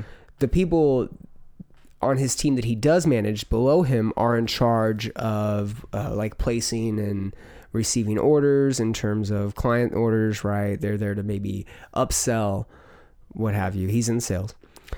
That role, the people that he's managing, the role under him, they're planning on automating within 2 years. And so that role, instead of an actual person going into the manager of the location and going, hey, you're low on this product, here's what we got. Hey, I've also got this new product. How much do you want this month? Mm-hmm. Right? Or what can we order for you this month? However that process goes. It's just now an application that's going to do that. It's going to tell you how low you are, and it's already going to place your order for you unless you, as the manager, want to go in and maybe update it and order an extra case here, extra case there. Yeah. And so he told me that, and he goes, bro, it's kind of scary to think about because he was just in this role a couple years ago. And, now he's made a lot of money, and he was making a lot of money in that role. He makes more money now, but he's like, dude, that role was still really good money, and they're just going to eliminate it. That's scary. Like they're going to just put it into like an application. That's crazy to think about. And I think eventually we're going to get tired of communicating with the apps. We're going to we're going to notice, you know how you can tell when someone's face, like we're keen on symmetry, right? We can pick up when something's off, a pattern or whatnot. We're going to, I think, eventually feel that way talking to a robot. I think we're eventually going to be interacting. The complete opposite. Dude, you don't ever get frustrated on chats? Well, on like and it's I know I'm talking to some AI chat. I know I'm not getting a real person. That's for sure. That's frustrating. I don't want why. I just need a person. I need a person to convey like intent. I need a person to convey my emotion or my feeling. Wait till ChatGPT is integrated into all customer service chats. Isn't it GPG? GPT. What does it stand for? GPT. I'm an idiot. But here's the thing. Here's the truth. I've been hearing that, haven't you been hearing about the Google AI that places reservations at restaurants for people? So I actually heard this happen for a reservation at my physical therapist. Okay. What it does is it's an AI voice bot that calls and places reservations, Google AI, directly from Google Maps. Someone wants to place a reservation, they call an appointment, whatever. And it sounds just like a human. And it addresses the other person on the other end that's a human. Hi, I'm an AI, but I operate like a human. And what I've been kind of posing that question to my parents, to people that I run by in the streets and stuff like that. And what they say is I feel like we're going to get to a place where it's like, thank God you're an AI because you're more efficient. You operate faster. You can pull the data that I'm actually looking for. I don't have to wait on hold. It's immediate. And you're able to feed me back exactly what I was asking. And your interpolation of my dialect, my colloquialisms is perfect. Oh, I'm speaking English now. Now I'm speaking Spanish and flipping back and forth immediately without any friction whatsoever because of the speed that they have servers. It's Google. You know, that's crazy. Becca's doing language, and she wants to do that like machine learning and language. And I said Spanish because it's Texas, but I mean, how it can how Alexa interprets accent and dialect, and AI is going to be able to interpret that and then respond to it. Dude, voice assistants suck right now. Alexa or any type of like Ring cameras being able to read sign language, also like emotions and things like that. Yeah. But haven't you ever been on one of those? Because several things, the DMV does that now. The DMV, that guy's name is, I've had to call the California DMV because of my car, like a lot over the last year. And it's what is his name? It's stupid. It's like a DMV, and he goes, my name is Clip or something like that. I keep thinking of the paperclip from Microsoft. I get what you're saying. Yeah. But my name is this, and he goes, please let me know what you need help with, and I'll send you to the right department, or I can have my team give you a call back when whatever, right? And like you say a phrase, awesome. Here's what I think you got. Or here's what I think you meant, and he'll repeat something. Is this what you need, right? And he but haven't you ever been stuck in one of those? No, I need this, and like you're not saying the proper thing, right? Because you're not saying the proper thing. Well, do you think that's because companies are cheaping out on their AI? Well, there's also a critical thinking component, because I also was in charge of people who had to take phone calls and shit like that, and people are dumb. Like, people are dumb, both from a consumer perspective and an employee perspective. Yeah. People are just people, and they're dumb. So asking for a representative might be a bad idea in some cases. Maybe, but it also might be, it's one of those things. It's a flip of a coin. Like and that's where you might get a genius that's undiscovered on the other end. That's where I think the AI is going to fuck us up. That's where I think if you're going to go, if it's a fork in a road, and it can go both ways, where it's good and it's bad, where I think the AI overtake and I think it's going to be better to have an AI operator on the phone. The kink in that road is how much the company's invested in their is AI. not being able to sit there and go, Trent, hey man, listen, I've had a really tough day. Can I just please explain to you this 5 minute the emotional situation? Component. Can I explain to you, please? And I'm hoping you can help me, man. I've had to call 10 times. I don't want to be on hold anymore. It's real serious. Can I get your attention for 5 minutes? Yeah, man. What do you got? I'm here to help you. Cool. Get done explaining it, and then he's like, dude, here's what, and I dealt with this with the DMV. Granted, it wasn't because of their chat AI, but I eventually had to get in touch with someone who I could email and go, hey, here's all the paperwork I have. Here's this, and fax it to him rather than going through this stupid correspondence that the DMV and its system, not just the AI, but its system. If I go in and I look at the FAQ, how do I reach this? How do I reach that? Oh, you got to do this. You got to do that. And they kept fucking me because I'm in a different state, and they can't correlate that I'm in a different state requesting this for this reason. And then finally, some lady is like, hey, email me your documents. I'm going to get in touch with my manager. We're just going to communicate through email from now on. Thank you. She got it done for me in a week. Chicken wire and rubber bands. That's the problem. All it took was someone to just go, yeah, this is weird that you're experiencing this. Let me do a workaround because I'm a human and I can do those things. I can talk to someone and we can make an exception and I can help you here, rather than an AI having 3 sets of commands, and they can only do those 3 sets of commands. There's no nuance to do any other command or any other type of solution because it's not programmed that way. Now, that's what machine learning is there for, and hopefully that those things can adapt. Yeah. But I think that that's a long way off, and I think that, dude, I don't think so. I think those little nuances of me just you're not you're not a person. I'm looking at your eyes, and it's a glass eye. It's not a real eye. It's not a real. I don't care how much you make it look like a human. Yes, Brian, I am your friend, and I will protect you. And I will. I'm not a robot. You're not. Are you, Trent? And see, that's where it's at, dude. Like I'm not Trent, a robot. I wish I was a robot. That sounds like a really you give cool me thing. a fake Trent. What am I gonna do with that? Yeah. Like Well, there's gonna that's be very much virtual. if there's a thing. That's virtual. Yeah, but you can bet your ass, dude. If I'm talking to you, if I'm talking to a virtual you, Mm-hmm. I know your messages. I know how you message me and the words and the language you use and how you talk. And we've had miscommunications through text and through like just face to face, Right, yeah. right? You can bet your ass if I start talking to if I'm only talking to you Mm-hmm. for a year and every single sentence you write is perfect and even though you're using your same cadence, you're talking about the same subjects, you're talking I see about what you're things that you and me are familiar with together. Yeah. We've shared experiences maybe, right? But every single word is spelled correctly and every single it's just too robotic. Maybe you're only texting me between this time and this time I'm gonna pick up on something, dude. I'm like, am I even talking to Trent? You know, Right, and if I yeah. can't get you on the phone and I haven't Bro, I felt that I way haven't about women physically forever, heard dude. Trent. Like you're just getting a bunch of women bots. Dude, I feel You're like just getting a bunch of I mean Indian like dudes. no, that's what I'm saying. Like the Indians on Facebook realize that you like a particular girl, and then they start fucking with your mind, right? They're sending you like mixed text messages of like the girl likes you, she doesn't like you. On the phone, you're speaking to a robot voice that sounds just like her. See, I think Like- it's backwards. I don't know about going that deep talking on the phones, but I think when you get these like weird friend requests and it's like, and they go, "Hey, new profile upload," but there's like a misspelling in there. I think that's Dude, AI. sometimes I think my mom's a robot because she gets like ugly, and I don't think my mom's an ugly person. Why would she be talking shit to me? Like I started thinking, like, is Russia on the back of this call trying to, Does someone have a gun at your head? Like, what are you yelling at me Like, for? what is going on here? But then I go and see her, and I'm like, oh, she really is in a bad mood. Like, and it gets yeah, you worse get and that. worse and worse, and it's like, oh man, like it's reality. Like that's reality. But dude, with women, Sometimes on the other reality hand, is saltier than sometimes reality is too gross and too salty to where it's like, oh, maybe it should be a robot. yeah, no, but I mean, like,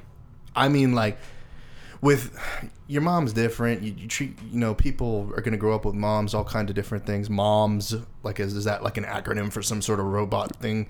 MOMS, the mobile operating maternity service. Yeah, exactly. DODS, same thing. Like maybe that's but like for the aspect of like the intimate portion of it, because right now when I talk to people about AI, they're always talking about it in the intimate component. Like, what relationship are you asking it dirty? Are you talking it to it dirty?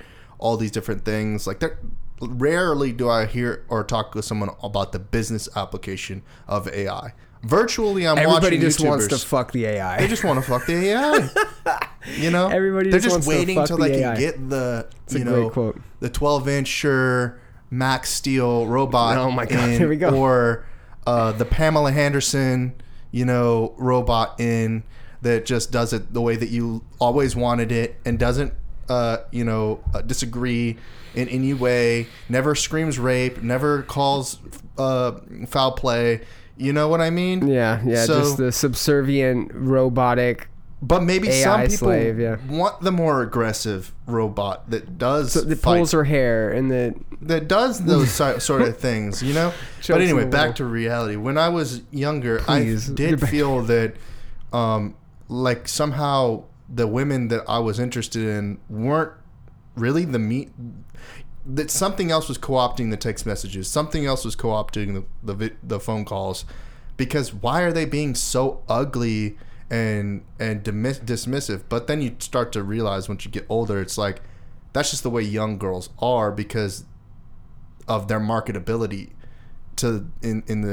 Anyway, we're going back down that road of the last podcast. No, you're good.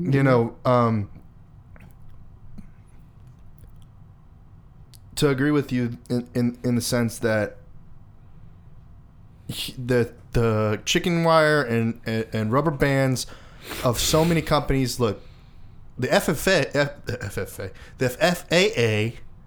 completely went down like twice now, right? Because of one program. The initial thing was Southwest. Southwest Well, that was was the around initial Christmas. one. I'm talking about the FAA. It's gone down twice now. I thought they fixed it. I thought they were back in the air It yesterday. went back up and then it went back down again. Oh, I don't know that. I know that yesterday it was down for hours, and people were like, Maybe it was all in the same. same day, but it's so preposterous that that situation would happen, because you think that AI would be handling all of that and patchworking all the issues that might or might not be happening in a given day, because of course you don't want, you know, a plane landing head on with a plane taking off, or two planes going down the same flight path, and then because what are they saying? The FAA, they're trying to push for one pilot, one plane. You've been hearing that? One pilot in the plane. One pilot, one plane. I mean, What's okay? Yeah, I guess. I'm sorry, that sounded like a campaign. One pilot, one plane. Yeah, or One pilot in the plane, right? So is there a cup and a girl involved too? One pilot, one cup, one girl, one plane. Two pilots, one plane. Maybe maybe all pilots do become female, you know, and then it's like one plane, one pilot. Oh, no. But yeah, I mean, the airlines see pilots as being expensive, and they want to basically cut costs by having only one pilot on. But the pilot, the backup, the co-pilot, whatever, the co-pilot is supposed to make sure that the main pilot doesn't go out. Like it happened recently, where the guy just died in a American Eagle flight that was American Eagle. well American Airlines. No, American Airlines, but they're the short flights. They're The smaller Eagle flights. Are yes, American you're right. Eagle. Yeah, that's right. That's right. And so, what in the world is going to happen if our planes aren't that autonomous? They're not going to take a 50-foot dive in order not to crash, right? You know, like no, that's what happened last year on the plane that went down. It like decelerated. it thought that it was going to hit happened. something and it decelerated, and I think something happened mechanically that made it think it was at a different elevation and immediately correct itself, but it wasn't and so it corrected itself when it didn't need to and nosedived it. Yeah. They have the footage of it nosediving. The two, like the Malaysian flights, I think they were the Malaysian flights, but the ones that happened like several years ago, maybe 2018 or 17, those were, I think, similar things, and it's because they didn't update their operating system. And what had happened is they were going at an altitude, and it read it at the system had a malfunction and read it at a different altitude, and it nosedived it. That's the dark side of all of this. Whenever you can't, is AI gonna just lock you out? Yeah, you can't afford the upgrade. Well, I mean, no, it's like as a human being, you can correct the situation. Oh yeah, but the AI says no. Input error, correction. Yeah. Locks you out. Yeah, and you just can't do. That's the real fear of it. That's what's happening with the Teslas, right? People are behind the wheels and they're just speeding. They're just speeding off. Like, did you see the one? And you can't stop it. Press the brakes. Nothing. Like there's one in China, and it's a white Tesla, and because China's got cameras everywhere, you can follow this thing, and it for like a mile, just speeding. And they think that like the dude's asleep, but you can see in like certain parts of the footage that he's like looking, like he can't stop it. He's awake and he cannot stop it. And it just accelerates into a building. It hits a car and crashes into a building until it physically has to stop because it's being damaged. By God. Yeah, bro, it's crazy. You know, and what do you do in those situations when you are capable to take over and you can't? Because there's this virtual lock or this weird. That's where I'm like, the pendulum's just going to swing back and forth. It is. We are going to go to the AI side where it is completely. But is it better because, like, in regular world, like the parts just break down and it is made of chicken wire and rubber bands, and it's just a byproduct of the way that we inefficiently did the construction. You know what? We don't have the Egyptian sound molding stuff we used to have in the past. There's too many people in the world, whatever the case may be. But with AI, it just gets efficient, and we do have these incidents where one person is sacrificed for the greater good. A movie that holds up so well, and I watched it back in September, iRobot. I love the movie, but it's you Holds know, up I so like well though, because that's a very real. They were created for convenience. right. They were created to make our lives easier. Mm-hmm. And granted, it's shticky in that they're walking, talking robots, Yeah. and they seem to have like personalities, right? But that was the concept to it. Brilliant in that they have the 3 rules: they can't harm themselves, they can't harm humans, and they can't do anything that contradict with the first or second rules. It's this weird, like, yeah, right. And then, but even then, you see holes. I don't know the exact rules, but it was they can't do any harm to humans. Yeah. They can't do any harm to themselves or to another human on command of a human, and Yeah. they can't do anything that contradicts the first 2 rules or some shit like that. Go. Will Smith, Yeah, slap Chris Rock live, first ever live, I think, ever on Netflix. First ever live stream on Netflix, the new Chris Rock special. it. What Coming about- back from the slap. Oh, okay. slap. What does Will Smith have to do with it? He's the one who slapped Chris Rock. Okay, is he going to be involved in the new? No, thing? I mean he's their going to comeback. address. Okay, you the said slap. you said Will Smith, Chris Rock. I thought they were doing like a sit down. Or I some was shit. doing like a conspiracy, you know. a link. Link You're linking. this, Don't. link Yeah, this. no. This ain't the Alex Jones Will show. Smith slapped Chris Rock. This ain't Chris Rock Infowars. is going to do the first ever live stream Comedy. on Netflix. Yeah, the live stream. So comedy everyone's going to tune in. We're going to see what live video can do on Dang. Netflix. I think he's got a banger of a Dude, fucking it's going to joke. be a banger. I heard he's on fire. Rogan said he was on fire. So if this is Red Fox, you know, like every single the best comedians that, like, if he brings everything. Chris Rock has already been at the in the fucking, what did his special in 98 or whenever he dropped it, when he's in the full leather suit Yes. and talking about no sex in the champagne room. Then he had the song. He wrote the fucking song, or did the song No Sex in the Champagne Room, and had like his whole fucking CD off of it. Like, Damn. he's been at the fucking top. Chris Rock has been at the fucking top, and he's had a resurgence over the last couple of years. Before the fucking slap, obviously he was hosting the fucking awards to begin with. Well, whenever he the was goat on the came climb. out, whenever was it? Chappelle gave him a goat, right, on stage, Or something, yeah. and then some guy jumped on the stage and ran after Chappelle or something like that. And he was No, that was involved at in Chappelle's comedy. That Right. was at Chappelle's stand-up thing, when the dude rushed the stage. 1, Chappelle. 2, Chris Rock. Are you ranking them? Top 5 black comedians. Why black? Why gotta be black? Well, because they're black. Well, not top 5 comedians. Chappelle and Well, Chris then Rock you're a are different probably story, the top- because then you have to do other comedians. I'm just saying, black comedians. they're probably the top 2 comedians. 1, 2. Not even. No. I think Chappelle's probably. you have Ricky Gervais. You have Ricky Gervais a is bunch of good. other like comedians if you go out of their category. I mean, Chappelle's probably the best He's comic on of all time. fire, right? I mean, Richard Pryor. you can't really beat the Chappelle Show in terms of like just shit that still holds up and is still fucking hilarious. Plus, at the time, it was fucking brilliant. And yeah, he's still funny. I don't know if he's still not his baby in the club funny, you know. Selling weed. He's not that. He hasn't been that. Yeah, what is the go out there and be somebody, like that shit? When he's making fun of not George or fucking the fucking Democrat that we're gonna take Iowa, we're gonna take Wisconsin, and we're gonna take them all, and he does like his little yell like that. Chappelle, Clayton Bigsby, prime. The Rick James shit. I mean, that's all the funniest shit of all time. He's the best.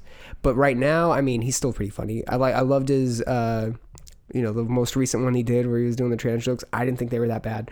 I thought his SNL skit was good. When you can stay relevant and you're still being funny, and like, I know a bunch of people hate him, but whatever. Yeah, Cocaine Baby. Yeah. That was a good one. But I mean, yeah, I think that as far as social commentary in the stand-up medium, Chris Rock. this Chris Rock one's gonna be. Dude, I'm excited for whatever that jokes he's shit. got. I mean, I hope he's gonna have a banger.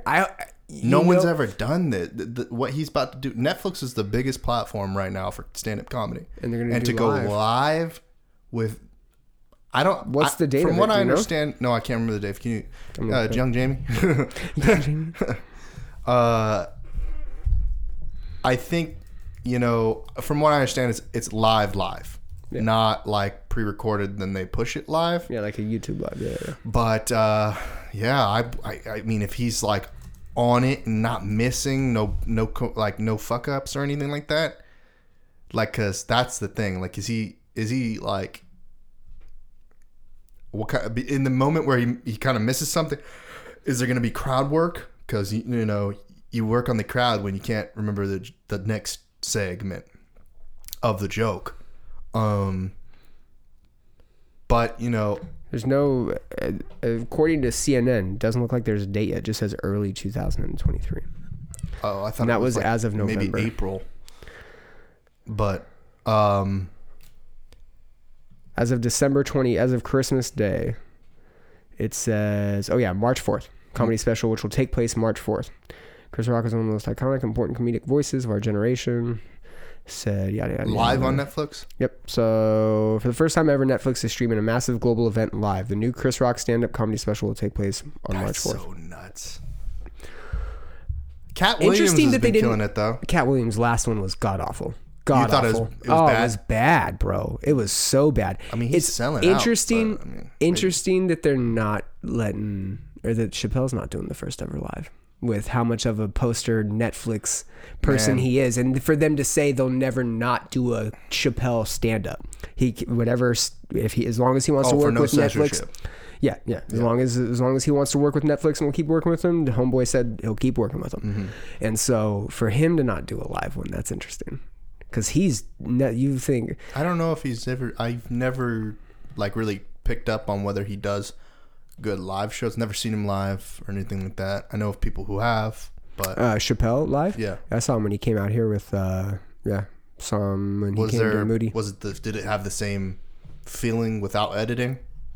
What do you mean editing? Because he'll do multiple shows and then splice it all together in one take. For a lot, you only do that when you're making like an album, or special. Like yeah. And so, but he just came. Oh, he actually might have. I think it was for the one he filmed here. Actually, that was good. He was great. He had Donnell Rawlings open up for him. He was really pretty funny good. too. He's funny. Yeah. And he wasn't even really. This was what, back in 2017 or 18, so he wasn't even like going too hard on like the tranny shit. He wasn't being too like, Yeah. I call it defensive because he talks about it openly now, and so it's a defensive routine that he's got going on, but it still can be funny. There are some of it where that's where I don't want him. I do love Chappelle. I think he's the GOAT, one of them. He's top 3 hands down, and I'm having to dig in my brain right now to think who the other 2 may be. But I don't want that to be his new thing where he calls out Netflix and like he leans into the tranny shit just to ruffle feathers, like just keep your jokes funny, know that they're funny, and like don't beat a dead horse. Rogan hasn't done a new special in a while. Since I think 2019, before People the pandemic. think Thomas Segura and Bert Kreischer are up there. Little loud and Different. can be obnoxious at times. I would like to see a Joey Together, Diaz. Joey Diaz is hilarious. I'd like to see But him. Joey Diaz ain't doing no full-time cocksucker. He's gonna he ain't doing. He's gonna never. talk I don't about- think he's ever done a special Oh, he's done specials before. for Netflix. Oh, not for Netflix. I don't know. I don't think for Netflix specifically, but he did. He did Comedy Central, Yeah, a few he's different got a things, but he couple did half the hours. open mics. He's got a couple half hours. He did his. Pretty sure he's got something. He does have. He has at least. I heard Eddie Murphy's doing all right, but he's just not. I haven't seen any specials, but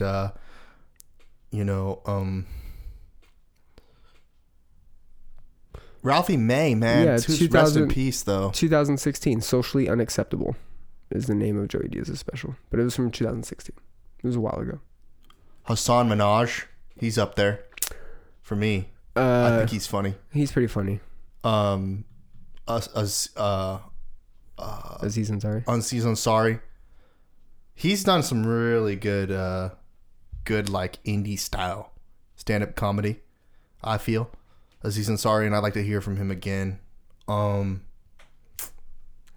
think that wraps up the comedy as far as what we know so far. What do you think music? Are you anticipating anything? Because I've been kind of not. I want to, man, 2022 for me, music, I was definitely more into hip hop than like the metal world. There are a couple heavier metal related releases that are coming out this year. Invent Animate, who's one of my favorite bands, has an album coming out this year. I believe Silent Planet is doing another album this year. Thrice is expected to do another album this year, so I'm pretty hyped for those ones. I was talking to JJ. I want to do Hard. I want to try to get some sort of pass for Hard, maybe press passes or something, and do Hard Summer. So I've been listening to a lot of house lately, a lot of dance, and a lot of hip hop. But yeah, I don't know what to really expect for 2023 in terms of music. There's a couple bigger festivals that are going on. Obviously, Hard, I want to go to. The When We Were Young is having Green Day and Blink-182 play, which is supposed to be a pretty big deal. Yeah. You know, those are two huge bands, obviously. Yeah. That's going to be in October. You know, I'm moving more like a quarterly pace, you know. Yeah. That's or the seasons, kind of like I was telling you about. March, looking forward to March and doing this with you. That project's going to be fun for sure. It's going to be nice to get out and do another thing with you and just get something going and see people. Going to do South by, volunteering for South by. So going to try to do as much of that as I can. Yeah. More of this, you Podcast. know, 2023 is definitely going to have more podcasts, more content in general. Me personally, I'm going to be working out a lot more, just staying focused on the training, staying focused on staying busy. Yeah. Going to travel home, hopefully more often. Is there a soundtrack you're going into the year with? No, but I think I did a 2022 playlist last year, and all the new releases I just added to the playlist. Right, we talked about this, yeah. And so I'll do that again. That'd be cool. I like doing that as well. I'll have some, you know, stuff to look back on. I did it specifically for our road trip at the end of the year, and we just had like, you know, 40 plus hours of music to listen to. It was all new music, nothing that was going to be old or repetitive. I think for me, I want to hear from Post Malone. I want to hear from. My sister sends me a text the other day, and she's like, "I'm really getting into Post Malone." I was like, "I go gross." You don't like Post Malone? And she goes, "Not like." Well, I mean, no, it's not that I don't like him. I just, it's not. So, fun fact about him: he was gonna. He tried out for guitar for a metalcore band. Yeah. And didn't make it. One of his strings broke, and he didn't get accepted for it. But then look at him now; he's like on top of the world, right? On top of the world. Yeah. Could you imagine had he joined that band and just been a fucking noob, a loser? The band's not the best. You know, we never know. You never know. But Post Malone's cool. I just, you know, not necessarily. I forgot you are a big Post Malone fan. You were jacked when Bentleys and Beer Bongs and Bentleys. Yeah, that was fun. Yeah. You were Hollywood's hyped for Dead that. was good too. Yeah, I forgot that you were hyped into that. Yeah, dang. So he is dropping something this year? I don't know. I don't pay attention much to what's going on, but if it does, I'll listen to it for sure. Kanye dropped something that might be weird, but you know, be interesting to hear it. I don't think music's on his radar. I don't need to hear from Drake, really. No, especially not after what he just did. No, I don't really Wasn't need anything don't need special. to hear necessarily. I'm tired of, like, in general, gun bars and, like, people doing anything that's going to be murdering other people. You know, like, I'm just kind of done with the that. violent shit, yeah. Yeah, I'm not into it. I mean, that was such a... It was like a whole growing up. That was a weird phase where, like... My whole growing up. I mean, in general, violence and rap and hip hop is always there, but the fact that they were having like actual like X-Rated and then Bobby Shmurda and like actual criminals just in prison rapping and like, you know, phoning it in literally. Yeah. Which is weird. I think that because there's been different iterations of like what stands out or what's really popping in like the underground hip hop world, and that was a weird trend for a while where they were just hiring like murderers. You know, I'm into country music, thing with, so that's another thing, though. Yeah, that's true. Yeah. Did you see I think they just announced Stagecoach. Did you see the lineup for that? Dude, that sounds super bohemian and hipster to me. The whole Stagecoach thing. It's the most fun.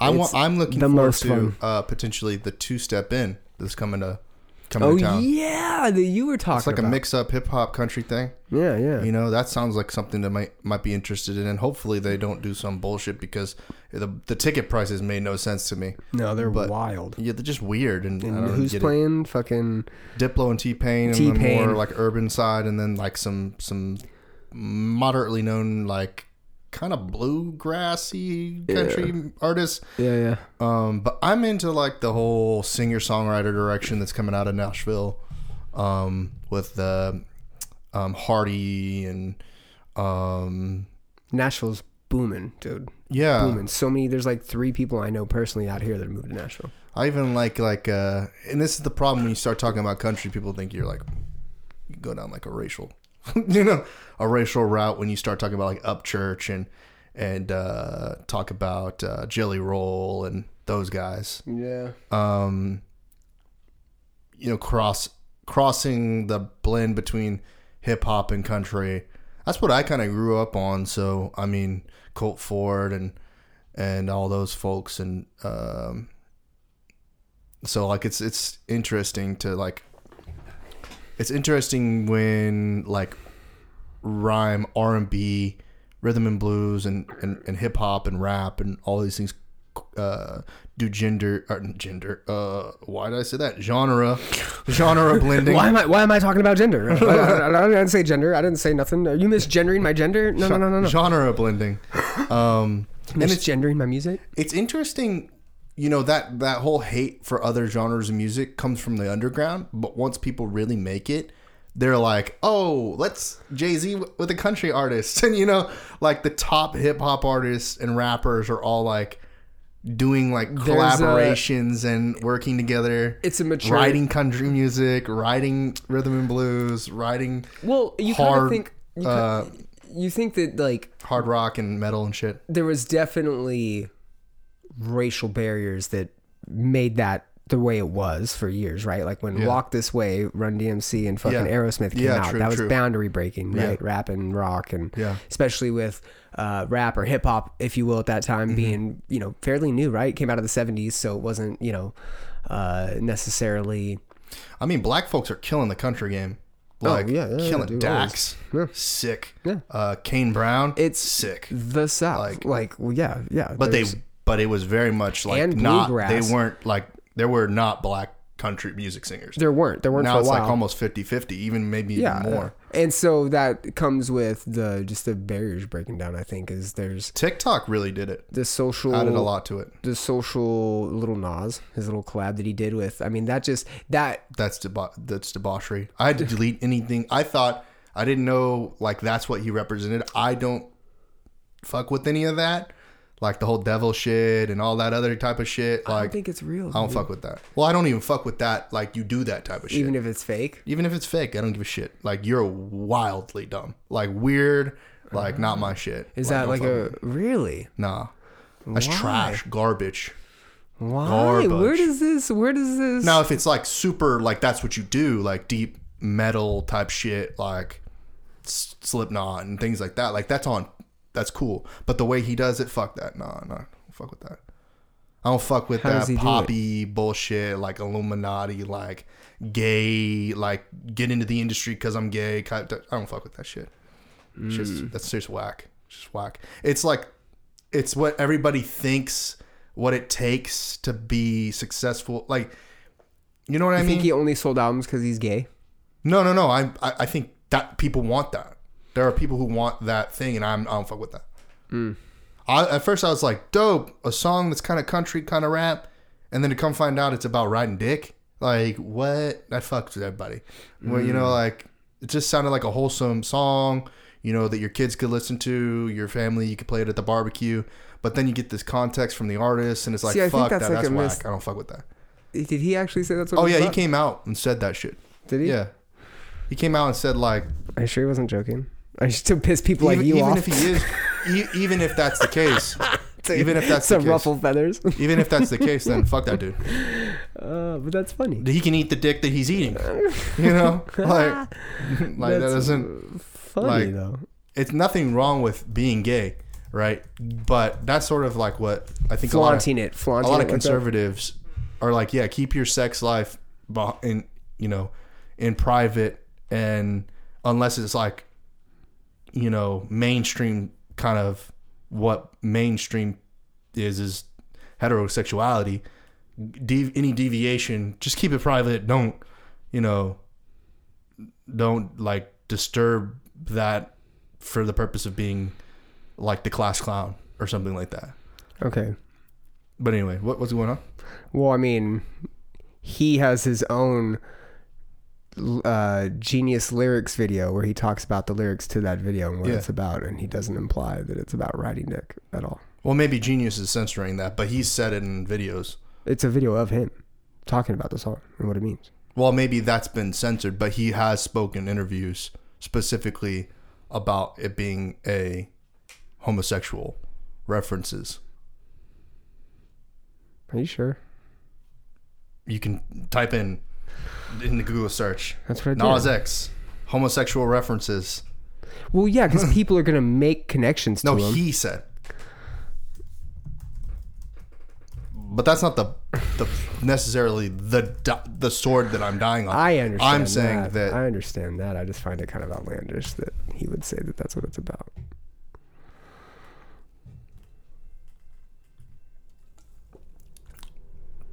I'm not a fan. That's all I'm saying. That's fair. That's fair. That's I'm not a fan of the. I'm not a fan of the music at all. It sounded like you were shtick. being. Well, no. What's funny is that like that song's not even the worst of it. The song "Industry Baby" with him and Jack Harlow. That's all about being sus, right? That's the whole point of the song. His innuendos and underlying tone in Old Town Road. Initially, it was like, oh, cool, guy made a country song that sounds like a hip hop song that's actually pretty decent that went mainstream, and then to come out after the fact and do all this stuff to diminish the wholesomeness of the song. That's the problematic the problematic aspect of it all. And yet, there's what it has done is actually, which is probably a good thing. I'll play devil's advocate here. It has allowed a lot of gay men to open up and go to country clubs and dance and be gay and do all the things that they want to do, in a more public setting. That's everyone's prerogative in today's day and age. But for me, I'd rather not participate in that environment. And that's fair. That's fair. And so, you definitely don't want to be forced to participate in environments that make you feel uncomfortable. I don't necessarily know if he actually did say that that's what it was about. Although I do think that people definitely put different narratives on songs and things like that, especially when it can be. I mean, do your own research. For lack of a better if you word, agree with me, you don't agree with me. You can find it. You can't find it.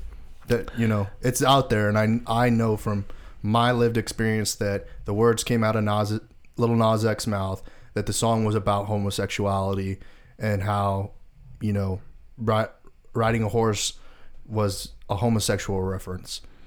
Okay. Either way, yeah, and that's where I think that can be kind of tricky too. Is it?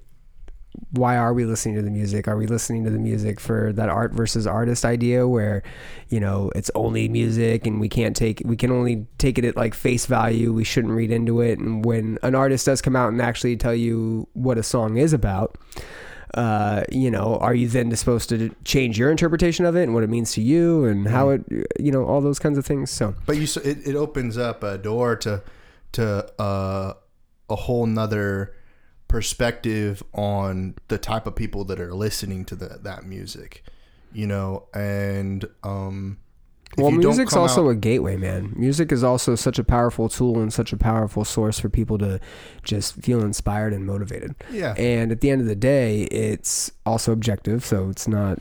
Can't really. I guess you can juxtapose my like dislike of that to the whole violence component. Like That's the true violence too. component, I would probably have been. I have less of a, apprehension to it than the gay stuff, and that probably doesn't make any sense because it's like love and hate, or Yeah, but yeah, people yeah. are more likely to listen to the violence than they are to boy loving and pedophilia that's associated with the music that these people make that are that if you're going down the gay route, a lot of the times if you're in the darker side of music, you also go down the pedophilia route, like a Lady Gaga, or like. What did Lady Gaga do? Well, she's using boy love and girl love symbols on her albums and her merchandise. The whole spiral thing and the pizza sign and all these. So you don't things. think that's conspiratorial? You don't think that she's expressing art, like, but there's a darker side to expressing art at times. But who's making it darker? Well, The she's people that are intending just- to make a conditioning, like she's conditioning this idea. That's her intention. Whether it be that the end result be pedophilia, it's an expression of pedophilia. Whether she's cognizant that it is pedophilia and using it in her art form. She is. She knows, like for a fact. My interpretation and what I And what's see- like a weird like? well, why would she just be randomly posting these figures? You know what I mean? What is it, pizza? Pizza's actually a very marketable logo. No, not pizza, but the chip. There's I like don't know a what you're talking about. yeah. If you I don't don't know the know, chip. then Yeah, you don't yeah, know. That's a whole nother thing. I guess I'm just asking. Like, I think that people do see things like the Balenciaga thing, right? That was kind of like The FBI pushes out and has documentation on known organizations that have symbolism. You can look that up. If you believe them, you believe them. If you associate that with what Lady Gaga is doing, there's the correlation. It's like but right in your correlation isn't causation though, and that's a no, that's great I example did of- I said that. It doesn't mean that she's a pedophile or anything, but she is Right. promoting and marketing on mass scale symbolism that's directly related to pedophilia. So when How is at it what point are directly you, related though? That's where I guess I'm confused. because on it's it. the exact symbol. Who's the official symbol? Like there's an official symbol, Well, or by the people are just FBI, these things are correlating. correlated with. That's my point, though. these Are things. people just saying, "Oh, that looks like the Pizzagate thing"? Like that was all just like a random correlating different symbols and shit within a pizza place, and then there's a fucking. What is the saying? If it walks like a duck, quacks like a duck. But that's not. No, that's not the same thing, though. You're saying sentences that maybe make sense to what you're trying to prove, but it's. If I use, if you're a $1 million artist, right. you can make any decision you want. I don't understand why And people that. are coming to you with Let me different. ask you this: why is that? Why is there this cop out for people like that? But then when it comes to Andrew Tate being locked up, and every single news article says he's a misogynist and that he's a sex trafficker, why is it that they don't apply that same innocence until proven guilty aspect to individuals like that? But when it comes to these artists utilizing, am I fucking retarded? Like using symbolism that's known by the FBI to be ways that pedophiles communicate with each other. Can I kind of break it down for just like a second? It's one is assumption based, I think. Symbolism. Things like, okay, I don't know what symbol you're talking about as far as the FBI knows that it's for pedophilia, and Lady Gaga's taken that symbol and now actively using it. But in the case of like Andrew Tate, there's footage of him physically abusing people. There's footage of him. Well, that came out to be not true. What do you mean? The woman that was in the video with him being that he was abusing, Yeah. they were having pet play and I understand that. BDSM, Yes. and a bunch of different things that they were recording both into. too, actively recording. Right. But So- you're no. Dana but, White was slapping bitches in Mexico. Like, I mean, yeah, and there's a total difference. my point to the trafficking thing was there's at least some sort of like physical proof, not necessarily the BDSM video, but there is the. If he's slapping his wife, he's also slapping random girls down the street. Like, we're talking about Dana White. yeah, I'm just saying that, like, I'm making the argument so that that's not the thing we stick on. That I said bitches being his wife. Oh right, no, Like, I don't. Yeah. You know, I'm just the Lady Gaga to Andrew Tate thing is like one is very assumptive. You assume that these symbols mean these things, and then like the FBI is just letting the information that they know out to the general public. Like, you know what the FBI knows, and those symbols are real, and those symbols do mean what they mean. And then Lady Gaga also knows this and is making that conscious decision. Like, yes, those are the symbols I do want to use. Like, what? Like, I don't see that being the case there. I don't know much about the Andrew Tate situation, but from what I can gather from it is that he's in a situation of like power, and he probably manipulates a lot of people. If he's actually sexually trafficking these people and exchanging money for the exchange of people, who knows? Different things can be interpreted as sex trafficking, right? Yeah, that's the one thing that's so wildly. And he's the one that called the attention to the Balenciaga thing, using the weird shit that they had and forcing them to take their shit down, right? And everybody's going after them. A lot of this shit is just Well, he wasn't the one. He was just one of the correlating people. things. Like, they're just things that look similar and maybe have weird, you know what I'm saying? You can't, which is why the stance on the Lil Nas X thing is weird. Like, he's out here actively promoting some Well, then type I just don't of like him because he's a fool. homo. That could be okay. That's That's not what you. That's not. No, but that behavior and the things associated are what make him the fool. So that's the thing. Okay. So Foolish behavior, I guess. No, he's a fool. Like, label for me. Maybe not for you.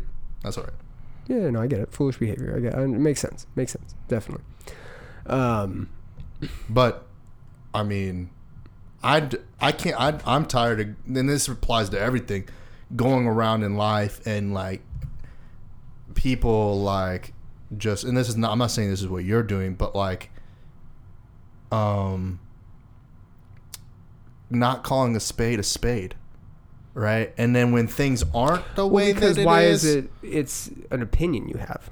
It's not I a think spade. people hold the. You see a spade, it's a spade, when but an a opinion lot of is not people a spade. hold the same belief about the way that people express themselves, or and let's just say it's expression, but let's say it's taking it to the next level after expression into action. Like, there are things that I do as expressions, like maybe you can twist the thing into a hatred of gays just because I said that, or you clip it out of context when I did say that, do you, but do it in private. That's a difference than saying outright you hate hatred. Right. Yeah. There's nuance there. What I'm getting at is like, it doesn't make sense when the people that when you're doing your best to perceive reality, and then there's a group of people out there that are doing their best to just like make reality as confusing as possible. Like, there being no, like, this means this. Isn't reality already confusing though? There's Yeah, different levels and filters of confusing, but I don't think that there's I don't think you're ever going to be insulated in an area where you have this confirming idea of how the world's supposed to work. Mm-hmm. Does that make sense? Yeah, it's interesting because, you know, as a Christian in faith, there are all these messaging of what truth is, mm-hmm. that's misconstrued in so many different ways. Like the fact that, you know, this imagery of knowledge being a sin, in that we weren't supposed to consume knowledge through the tree of knowledge, and then yet at the end we are forgiven for consuming knowledge, and we are now, like, it's acceptable for us to pursue the truth, but then at the same time you're condemned for pursuing the truth, and the truth isn't the truth, but it might be the truth. Yeah, isn't that confusing?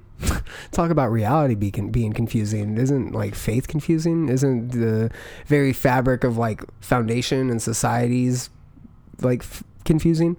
Yeah. You know? Like, you're not supposed to do evil or sin, yet everybody's forgiven?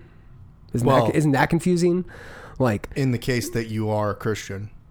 I mean, if not, you follow then I that, guess, right. If you, I don't know if there's another like, I guess Muhammad for Islamic faith, for Jews, there's never been a Messiah, so, you know, they don't have the same, you know, forgiven for your sins. Yeah. Understanding of component. It, but that in of itself even adds layers to the confusion, because now there's different religions with different rules and different beliefs, right? That's also confusing. And so I don't think you're going to have this insulated, like, the goal at hand is for you to have things, I guess, make sense. for it to not be confusing for you. You want things to make sense, and you're going to do your best to make them make sense for you. Right. And you're going to look for the things that confirm your own ideas and your own beliefs, that's a real thing. People look for confirmation bias on a regular basis. Well, that's where I don't like that terminology, confirmation bias, because I am pursuing the truth, not confirmation bias. But what are you confirming? Some sort of truth, right? You're confirming if things are real or not. If the confirmation bias comes if the from information I'm getting is skewed, which is like the whole Chat GPT thing, is like they do studies on it and it's 51% or like skewed to the left, the information you're getting is not going to be 50-50 or like perfectly accurate information from both interpretations, if it's female, male, whatever the case may be, because our world, whether people like to admit it or not, is binary ones and zeros. So if you're getting a 0 when there should be a 1, or a 1 when there should be a 0, and you're like, what happened here? You know, this correlates, it gets back to like the whole conversation about like the robots not giving, you know, the answers right that you're looking solutions. for, and Yeah. now you need a human because of the nuance of chaos. You know, I don't know. There, you know, some of the best sex is chaotic. You know, Okay. but then there are certain situations you want no chaos. Yeah. Because Yeah. like you definitely don't want to be in this position where a woman, whether or not is calling you out for rape or like microaggressions or anything in this day and age, and that's considerably the situation with Andrew Tate right now, because these entities, whether they be corporations or individual women, are conspiring against him to take him down. That's the fact. Whether he did something right or wrong, because at the state, he's being, at least from my perspective, and whether you're saying that's a confirmation bias or not, he is the straw man for misogyny and for sexual trafficking, and the court of public opinion, at least from what I'm seeing, is contrary to what I'm saying, in that they have held him guilty before he's innocent. Then the court system, when everyone's coming out and saying it's an Eastern European country that can be bought out, is holding the crime against him, but no information is coming out to tell us what the findings are. They're not saying, at least in the headlines, like what the situation is. Now, if you dig deeper into the situation, you start getting into chaotic conversations of hearsay and because then you're talking about a court system that's being held in a different language, Romanian, and that has to be translated to English, and then there's an inherent bias there in the way that they translate through the media to English speakers like myself. And, you know, right now, the way that I feel is that men are being held on trial for decisions women make. And as a result, you know, women aren't held liable for their decisions. If they want to go out and be webcam models because they see it as a viable career, that is not. How can that be a form of sex trafficking if it's not physical? Are you asking me like technically? I'm talking to a microphone, so it's like Well, right. sort of a monologue and soliloquy about Yeah, I get that. the too. whole concept of like what is going on, because it's not being held in an American court system. No. It's It's in Romania. This is a global conversation about an issue that's happening in a country that's not an English speaking country, that from what I understand, is corrupt and is able to be bought by corporations, and that their government is, what do they call governments that are like fugazi? Like they're a fugazi government. Yeah, just like a faux government. Yeah. One that's ran, corrupted, probably has hand in some sort of criminal organization. So, Yada yada. Sorry, I'm just reading the recent Tate stuff. it's really difficult from what I've read to really interpret, other than the sensationalism, what's going on. Well, I think that's where critical thinking comes into play. And I don't have enough time to really commit to that. Like, To critical thinking? to commit to this guy who's a global representative, most Googled man in the world. How does my neighbor perceive this? Is this neighbor even perceiving it? What's the legal ramifications that are going to come down from the fact of that in Romania they tried this guy for being Why does it matter? a virtual pimp? And then what does that apply to the economics in America if that rule set comes over in our environment? And then we have... You're really concerned about all of that, though? That's the things that go on in my mind, because I know the current sexual marketplace in America is that women see men in a certain light, and their opportunities are limited because of the whole gender pay gap.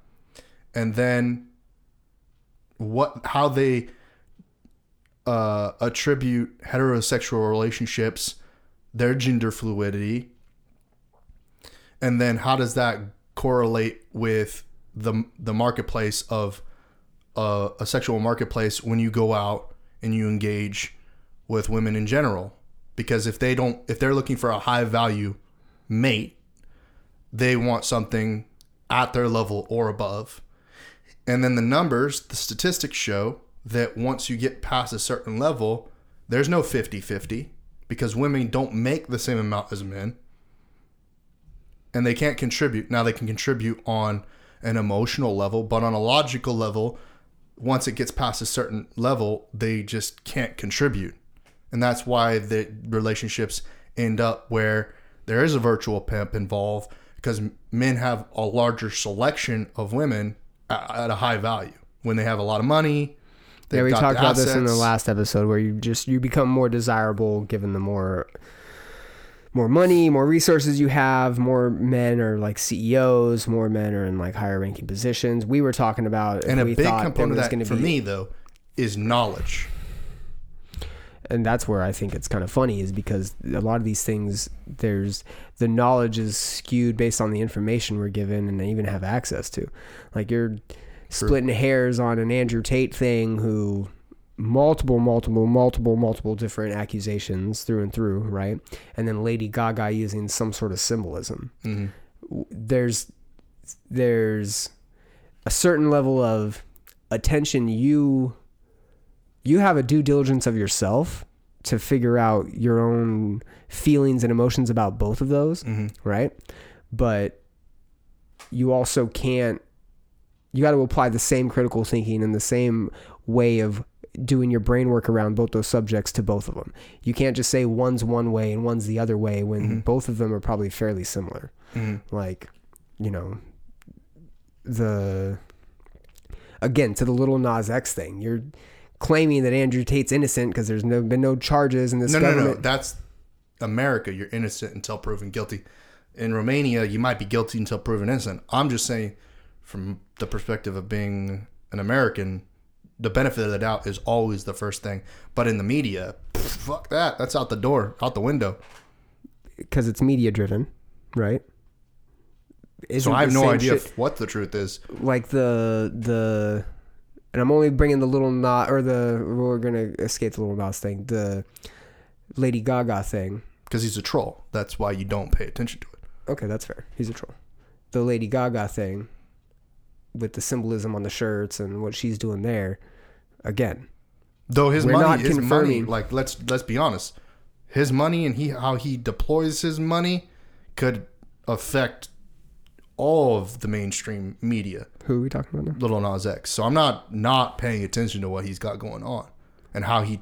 Right, but you also Those pay things. attention to weird shit. Like, you pay attention to economy. It's very clear in that last 5-10 minutes you just went on about how you're correlating Andrew Tate's potential consequences and how they're going to correlate to the future of Well, us he's the doing number one business Googled here. man in the world For Number right two- now, but not all Hold on. time. Hold on. Not Well, right now is what we're talking about. We're right now in the future, not in the past. he may not be in the next week. Andrew Tate's got a great marketing team, and that was exposed about a month ago. And how he plays into his marketing team, and Yeah, how yeah. they just take all his clips, and Yeah. they're the ones that are behind the reason he's the most Googled person. Well, no, I don't agree with that because his participation in podcasting, live streaming, because his being involved. marketing team has set him up that way. It's a cycle. I don't He's think doing he's not things. actively involved. It's not like He is actively involved. that's That's what my I mean. point. I Yeah. want to make that clear. He's Oh, he is. actively He is. involved. He is. He's a smart man. He's like smart. A very smart individual. He's smart. Yes, yes. But he's not. He also has a team that's doing a lot of work for him. He's not out here That's doing his business. posts. He's yeah. But he's also. I don't think he was the one that is coming up with these marketing ideas. He has this team that's taking all I don't these think he wasn't. clickbait shit. What do you mean? I don't think. I mean, like just me. I learn something and I do it. I mean, I can deploy an editor or someone else to help me do it, but I'm very well aware of what I'm doing. Right, but you're. He sat down and did a full course, Hustlers University, with all the information that How he goes How he about does and, like it. structures it. Well, Yeah. how he structures and it. the things to do. Right, but not okay. He's coming at it from the perspective of being a restaurant owner, hiring the chef, hiring the cooks, hiring the wait staff, hiring the that. He's going to tell you how to do all those things. He's not the cook creating and prepping the ingredients, though. That's my point. He's got a whole team that's He's sitting the there chef. filming him. No, he's the restaurant owner. I'm giving you the scenario. Well, he could also be the restaurant owner as well. Doesn't mean he could be the chef and the restaurant owner. I'm giving the perspective, and I'm telling you, he's just the restaurant owner. He's hired a chef. He's Where's not that the chef. perspective coming from? I I'm just telling want to you. say he's very participatory. He owns the business and cooks the content. I don't think he does. No, You don't think he cooks the content? he has a team that follows him around. He has a team that follows him around and films. Yeah, him. he has waiters that distribute the clips. Yeah, and create the But clips. he's still making the steak. He's showing up and greeting people at the door. He's not making the steak. No. How he has his own podcast. He has his own podcast, but his team's keeping him on. He's just showing up is my point. He's just showing up. He's in a position now to where he has a whole team that's running everything for him to where Gordon he just Ramsay shows up. he just has more places to But be. he's still the chef, and Wolfgang Puck still cooks at his restaurant. I think you're being literal. No, yeah. See, you're actually thinking of like a cook. I'm not. But it's just, I'm looking at You're it. using a cook in an analogy that you're not supposed to use a cook for. I'm telling you that Andrew Whoa, Tate not is supposed to? What is it? Yeah. How is that? Well, okay. Let's take a couple steps back. I'm providing the analogy, so it's my analogy. I'm the creator of the analogy. You don't get to create anything in the analogy. I'm giving you the analogy. Okay, yeah. Because it's my perspective of Andrew Tate. Okay, yeah. Andrew Tate is a restaurant owner. Let's not even use restaurant. He's the owner of a retail box location, okay? But he's just the owner. He talks to the marketing people when he needs a marketing budget. He talks to the management when he needs a schedule created. He needs all this, but he's not out there running the floor. He's not out in the back stocking the boxes. Andrew Tate he has a conglomerate of people following him. He has people that follow him around when he goes on his vacations. He has people that film him during his podcast. He has people that then take these things and create video. He's not sitting at the computer creating a video clip. Oh, he does though. No, he doesn't. Oh no, he's been on live stream doing that. Okay, because he knows how to. That is not a role that he does on a daily basis, I can guarantee it. And that was one of the things that he talked about, which this article... Right, you do delegate tasks to other people Yes. as a chef or as the restaurant owner. Okay, yes, you do delegate, but his role and his participation in the things is not as heavy as I think you think it is. And that was what this huge article that he did was. He has a team... There's truth. There's that truth goes about too. and takes clips of him. I agree. And that will take the Yeah, most yeah. inflammatory clips he has and then circulates them into the marketing stream and the algorithms. And then people call Andrew Tate, Yeah. hey man, can we get you? Oh, of course I'll be there. Yeah. And then people go around and film those interactions. Right. He's not sitting here doing some like staying up all night editing his videos and then he's calling the promotional people. No, he's not a one-man band. No, not at all. Not But that by any doesn't means. diminish the fact of him both being a chef and a restaurant owner. What I'm trying to say is I'm trying Because to it sounds say like you're that he's- diminishing the I'm fact. saying that he's not that cool. He's not that cool. Oh, He's not. because cool to you, which I think is true. I also agree with you. I think both things are cool. Like, he's huge in your world for what reasons right now? No, hold on. Before we get to that point, I think he's cool for both reasons. I think that he's not this person, right? He's not the person that's the one-man band doing everything on his own. Right. But he's also cool because this is the type of person I've become, the person who understands the structure and can delegate to other people what they could do to build my brand, right? I think that's cool. I can also be the chef being like, this is the, now we're, instead of 1-course meal, now we're doing 5-course meals. But you don't feel that I feel a huge component of his success is because he is inflammatory in a character. Mm-hmm. And that's why it's real easy for people to sell his shit. Where like a Trent, I love you, but you're not out knocking people out on kickboxing. You're not out making supplements, and you're not out on Big Brother winning millions and millions of dollars and having people just idolize you for being on TV. Yeah. Which is where I say, what's he doing that's different from what any other popular person is doing? So it's not. That's the thing. Rogan does it. Aubrey Marcus did it. Brendan Schaub has done it for podcasting. Several other people have done what Andrew Tate has done. Right. He just has happened to hit an algorithm where he's the most Googled. Okay, who cares? He wasn't the most Googled person 2 years ago. You know what I'm saying? I think there are certain components. And he doesn't. His main, and the only reason I'm sticking because Andrew Tate I paid attention to before he was Andrew Tate. I get what you're saying, because he was in combat. Yeah. And the only thing that he's done ever that's really like, oh, he's put years and years and years of work and training and all that into is combat sports. All this new stuff is built off of the name he made in his combat sports career and his Big Brother crossover. He had a combat sports career that got him into a commercial crossover, and that has allowed him to continue his success. But he didn't build this master genius, I'm going to orchestrate a structure of how to build a business and how to get marketers and advertisers and brand ambassadors. He didn't build any of that. That's not his brainchild. He didn't.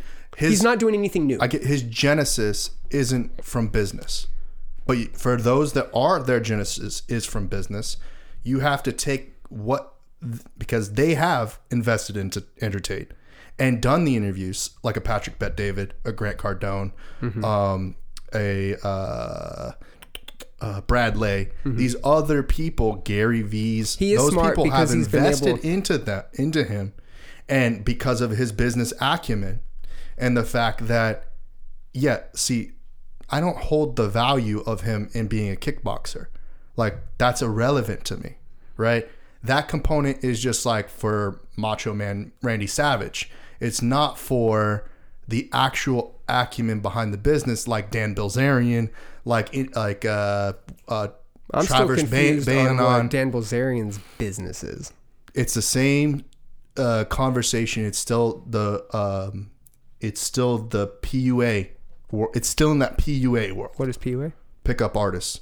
That whole men who are heterosexual and teaching other men how to socialize with women and how to get girlfriends, find a wife, do Rollo Tomasi, Fresh and Fit, all of these manosphere influencers who are teaching social skills to people who have not engaged in a public discourse in that regard. And so they have limited skills. So this is where the crossover comes for the gaming world. He has communicated to a lot of young gamers things that are masculine. The gaming world and the more like entertainment artsy world see that as counter culture to their culture because it's very I don't know how to put this, but like the homebody nature, like being very individualistic, sitting on the couch, do nothing, like just be a complacent consumer, buy. Don't be a producer. Don't go out there and make a name for yourself. Don't do anything. When that resonates with the youth, and it opens up the doors for men and women, because he also contributed to women going out there and being their own boss, doing their own thing, having their own way to accumulate their own money. without being in whatever they want to call his harem or anything like that, then that is separate from the fighting component, right? So that fighting component is, I think for a lot of people, it's a way out of being a lazy person, because there's a commitment nature to it, right? And so he committed a lot of his time to being a kickboxer and being a world champion. Now, for me, that doesn't mean anything.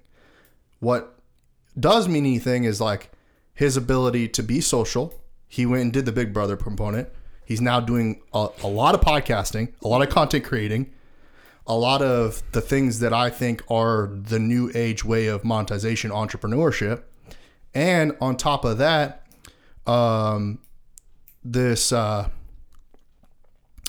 his history, that when you start to look into his father and you start to look into how that he as an individual is in the conversation, the legacy component of it makes sense, because his father was a grandmaster chess champion that was involved in CIA operations in Romania and other countries of Eastern Europe as a spy, and then communicated that back. And you want to give Lady Gaga shit for using symbolism on her things. And Tate has a direct family tie to the FBI.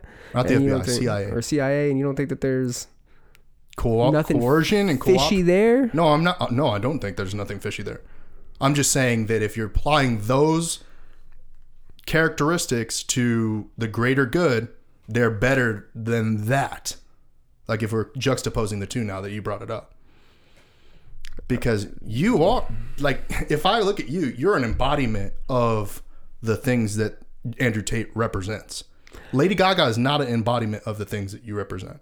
No, not that I can think of, but I also don't think Tate is. I definitely don't have a lot of the points of view that Tate has. If we're looking at the social hierarchy of the tree, you fall under that tree, not on the other tree. Because I'm a white male? Not because of that. You're heterosexual, you're a male. The white component is irrelevant because he's a black male. Andrew Tate? His father's black. Full black? Yes, full black. Wait, whoa, full? Yeah. That's problematic. Is it? Yeah, I mean, you don't talk about blood. You can be half black. But it's...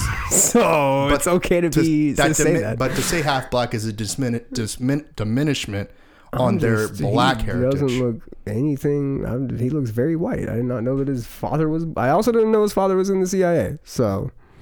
I did not know his father was black, because he looks very white. Emory Tate was in the CIA. Okay, yeah, I'm looking at it. So, I think that we might be going down a lot. I mean, we still didn't talk about 2023 at all. So this is just a whole other podcast. What it is. Again. No, we talked about 2023 the whole time. No, we didn't. We talked about what albums you're anticipating. We spent three minutes on that. We talked about podcasting. We talked about AI's component in 2023. We spent 3 minutes on that. What do you think is where's the I have no idea. Andrew Tate's nothing, because I just found out in 2023 that Andrew Tate's dad was black, and now I'm going down an Emory Tate rabbit hole. You know that he has a brother, right?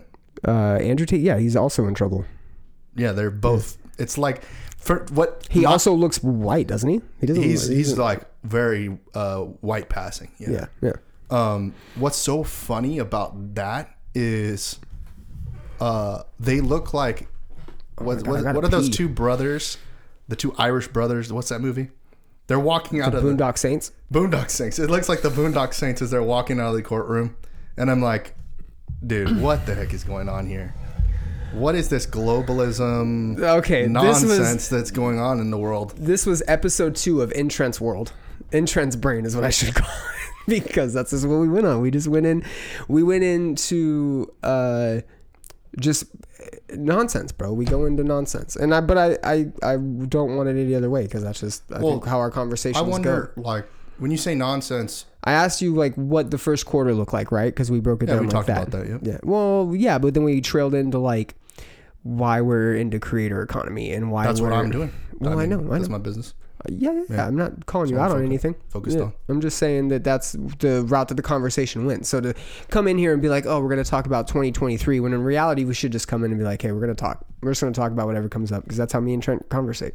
We can't come in with an outline and then I ask you 2 things and we go down the rabbit holes we go down. Because Dude, I know why this is, and it's cool. The I'm reason not mad at it. The at all. reason why it This is another cool episode. I'll say this: I just have more content now. the majority of podcasts are structured around, like, at least from the Rogan standpoint, is like selfish promotion. Oh, it is. And So, we don't have it, but I do got a pee. So Oh yeah, no worries. I'll carry the trail for you. A lot of podcasts are selfish promotion for an author, a musician, or some form of entertainment to come out and do some sort of release on what they're going to be selling to consumer. By no means am I selling an ideology or selling an identity to anyone. Though I do think it's incredibly important for people in general to do their own search into the content that they're consuming.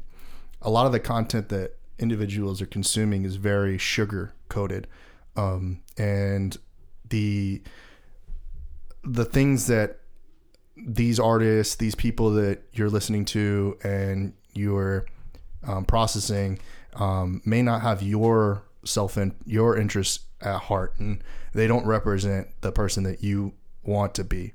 And so, I'm definitely want to get more in line with, Brian's expectations of what this show should sound like as far as what 23 should be.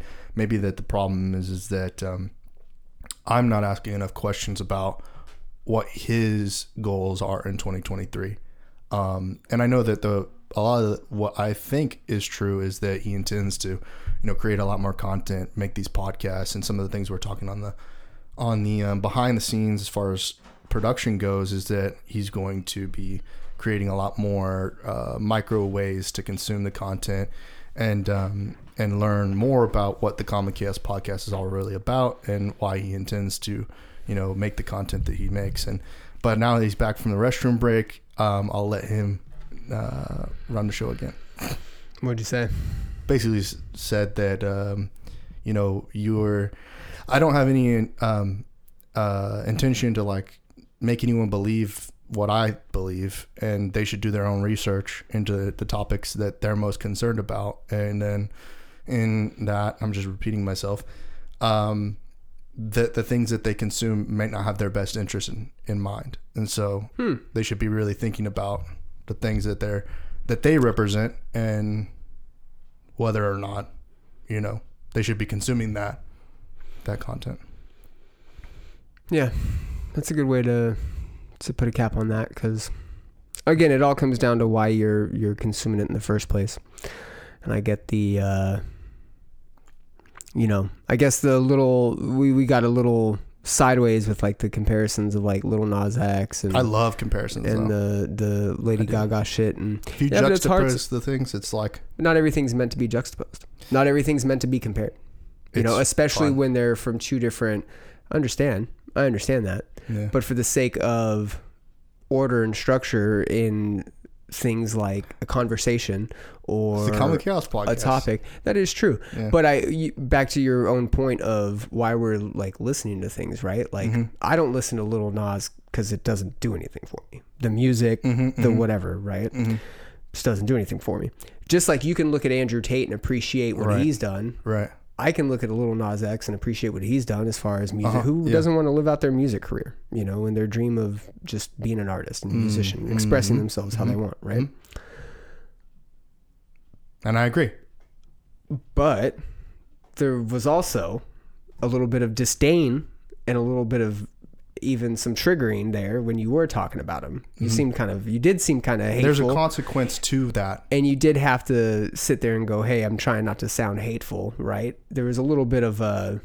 Well, because people will do a surface level, interpretation of what you're saying and not look at the like societal effects that men and women, because of the things they consume, right, such as that, is removing the sexual marketplace. Like, I don't think anybody's out things. here. I don't think anybody is.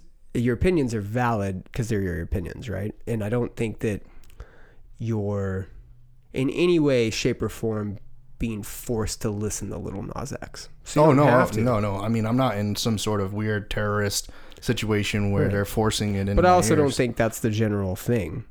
Pop music and things that are popular like that, in radio a way things. because of the money. Well, yeah, but they're also like we're a consumer-based species, like a consuming-based species. We consume things, and a lot of, unfortunately, that consumption is passive. Yeah, and we it's don't really super hard to think do about that, it. yeah. We don't really pay attention to it as we do it. And those big companies that got all the money and all the power know how to really use those things to their advantage, and we happen to be the victims of circumstance to those, If you instances. walk that they into do. a Starbucks and, And they're all you playing hear is random Lil Nas music, X. Yeah, and it gets annoying. And then you hear on the radio that it could have some sexual innuendos, and it could have some, other things that you don't necessarily like. Well, it's all meant to just get you triggered. You at the same time though don't have to pay attention to it. Like, Yeah, it's really and that goes back to ironic, the right? that goes That- back to the think about what you're consuming and why you're consuming it. But also, if you're upset at something or if something's triggering you, why is it triggering you? Does it even matter? Like the Andrew Tate thing. I'm indifferent on Andrew Tate as it stands now. I don't so even am know I. what the fuck. I really don't. But you hold value on. No, I know a lot about it. You hold value on him. No. You said that you just gave me 3 or 4 reasons why you did find value in him, because he speaks to you Well, from a I creative don't want perspective. this to get He confused speaks that it's to you Andrew from a business Tate. perspective. Like, it's not Andrew Tate. Like, substitute Dan Bilzerian or anybody into the lightning rod for Gary Vee. Gary Vee. substitute anyone into that role of being, empowering men to be men and doing, being pursuing your dreams, being an entrepreneur. Like it doesn't matter if it's Andrew Tate or anyone else. Like, But you can say he speaks to you, right?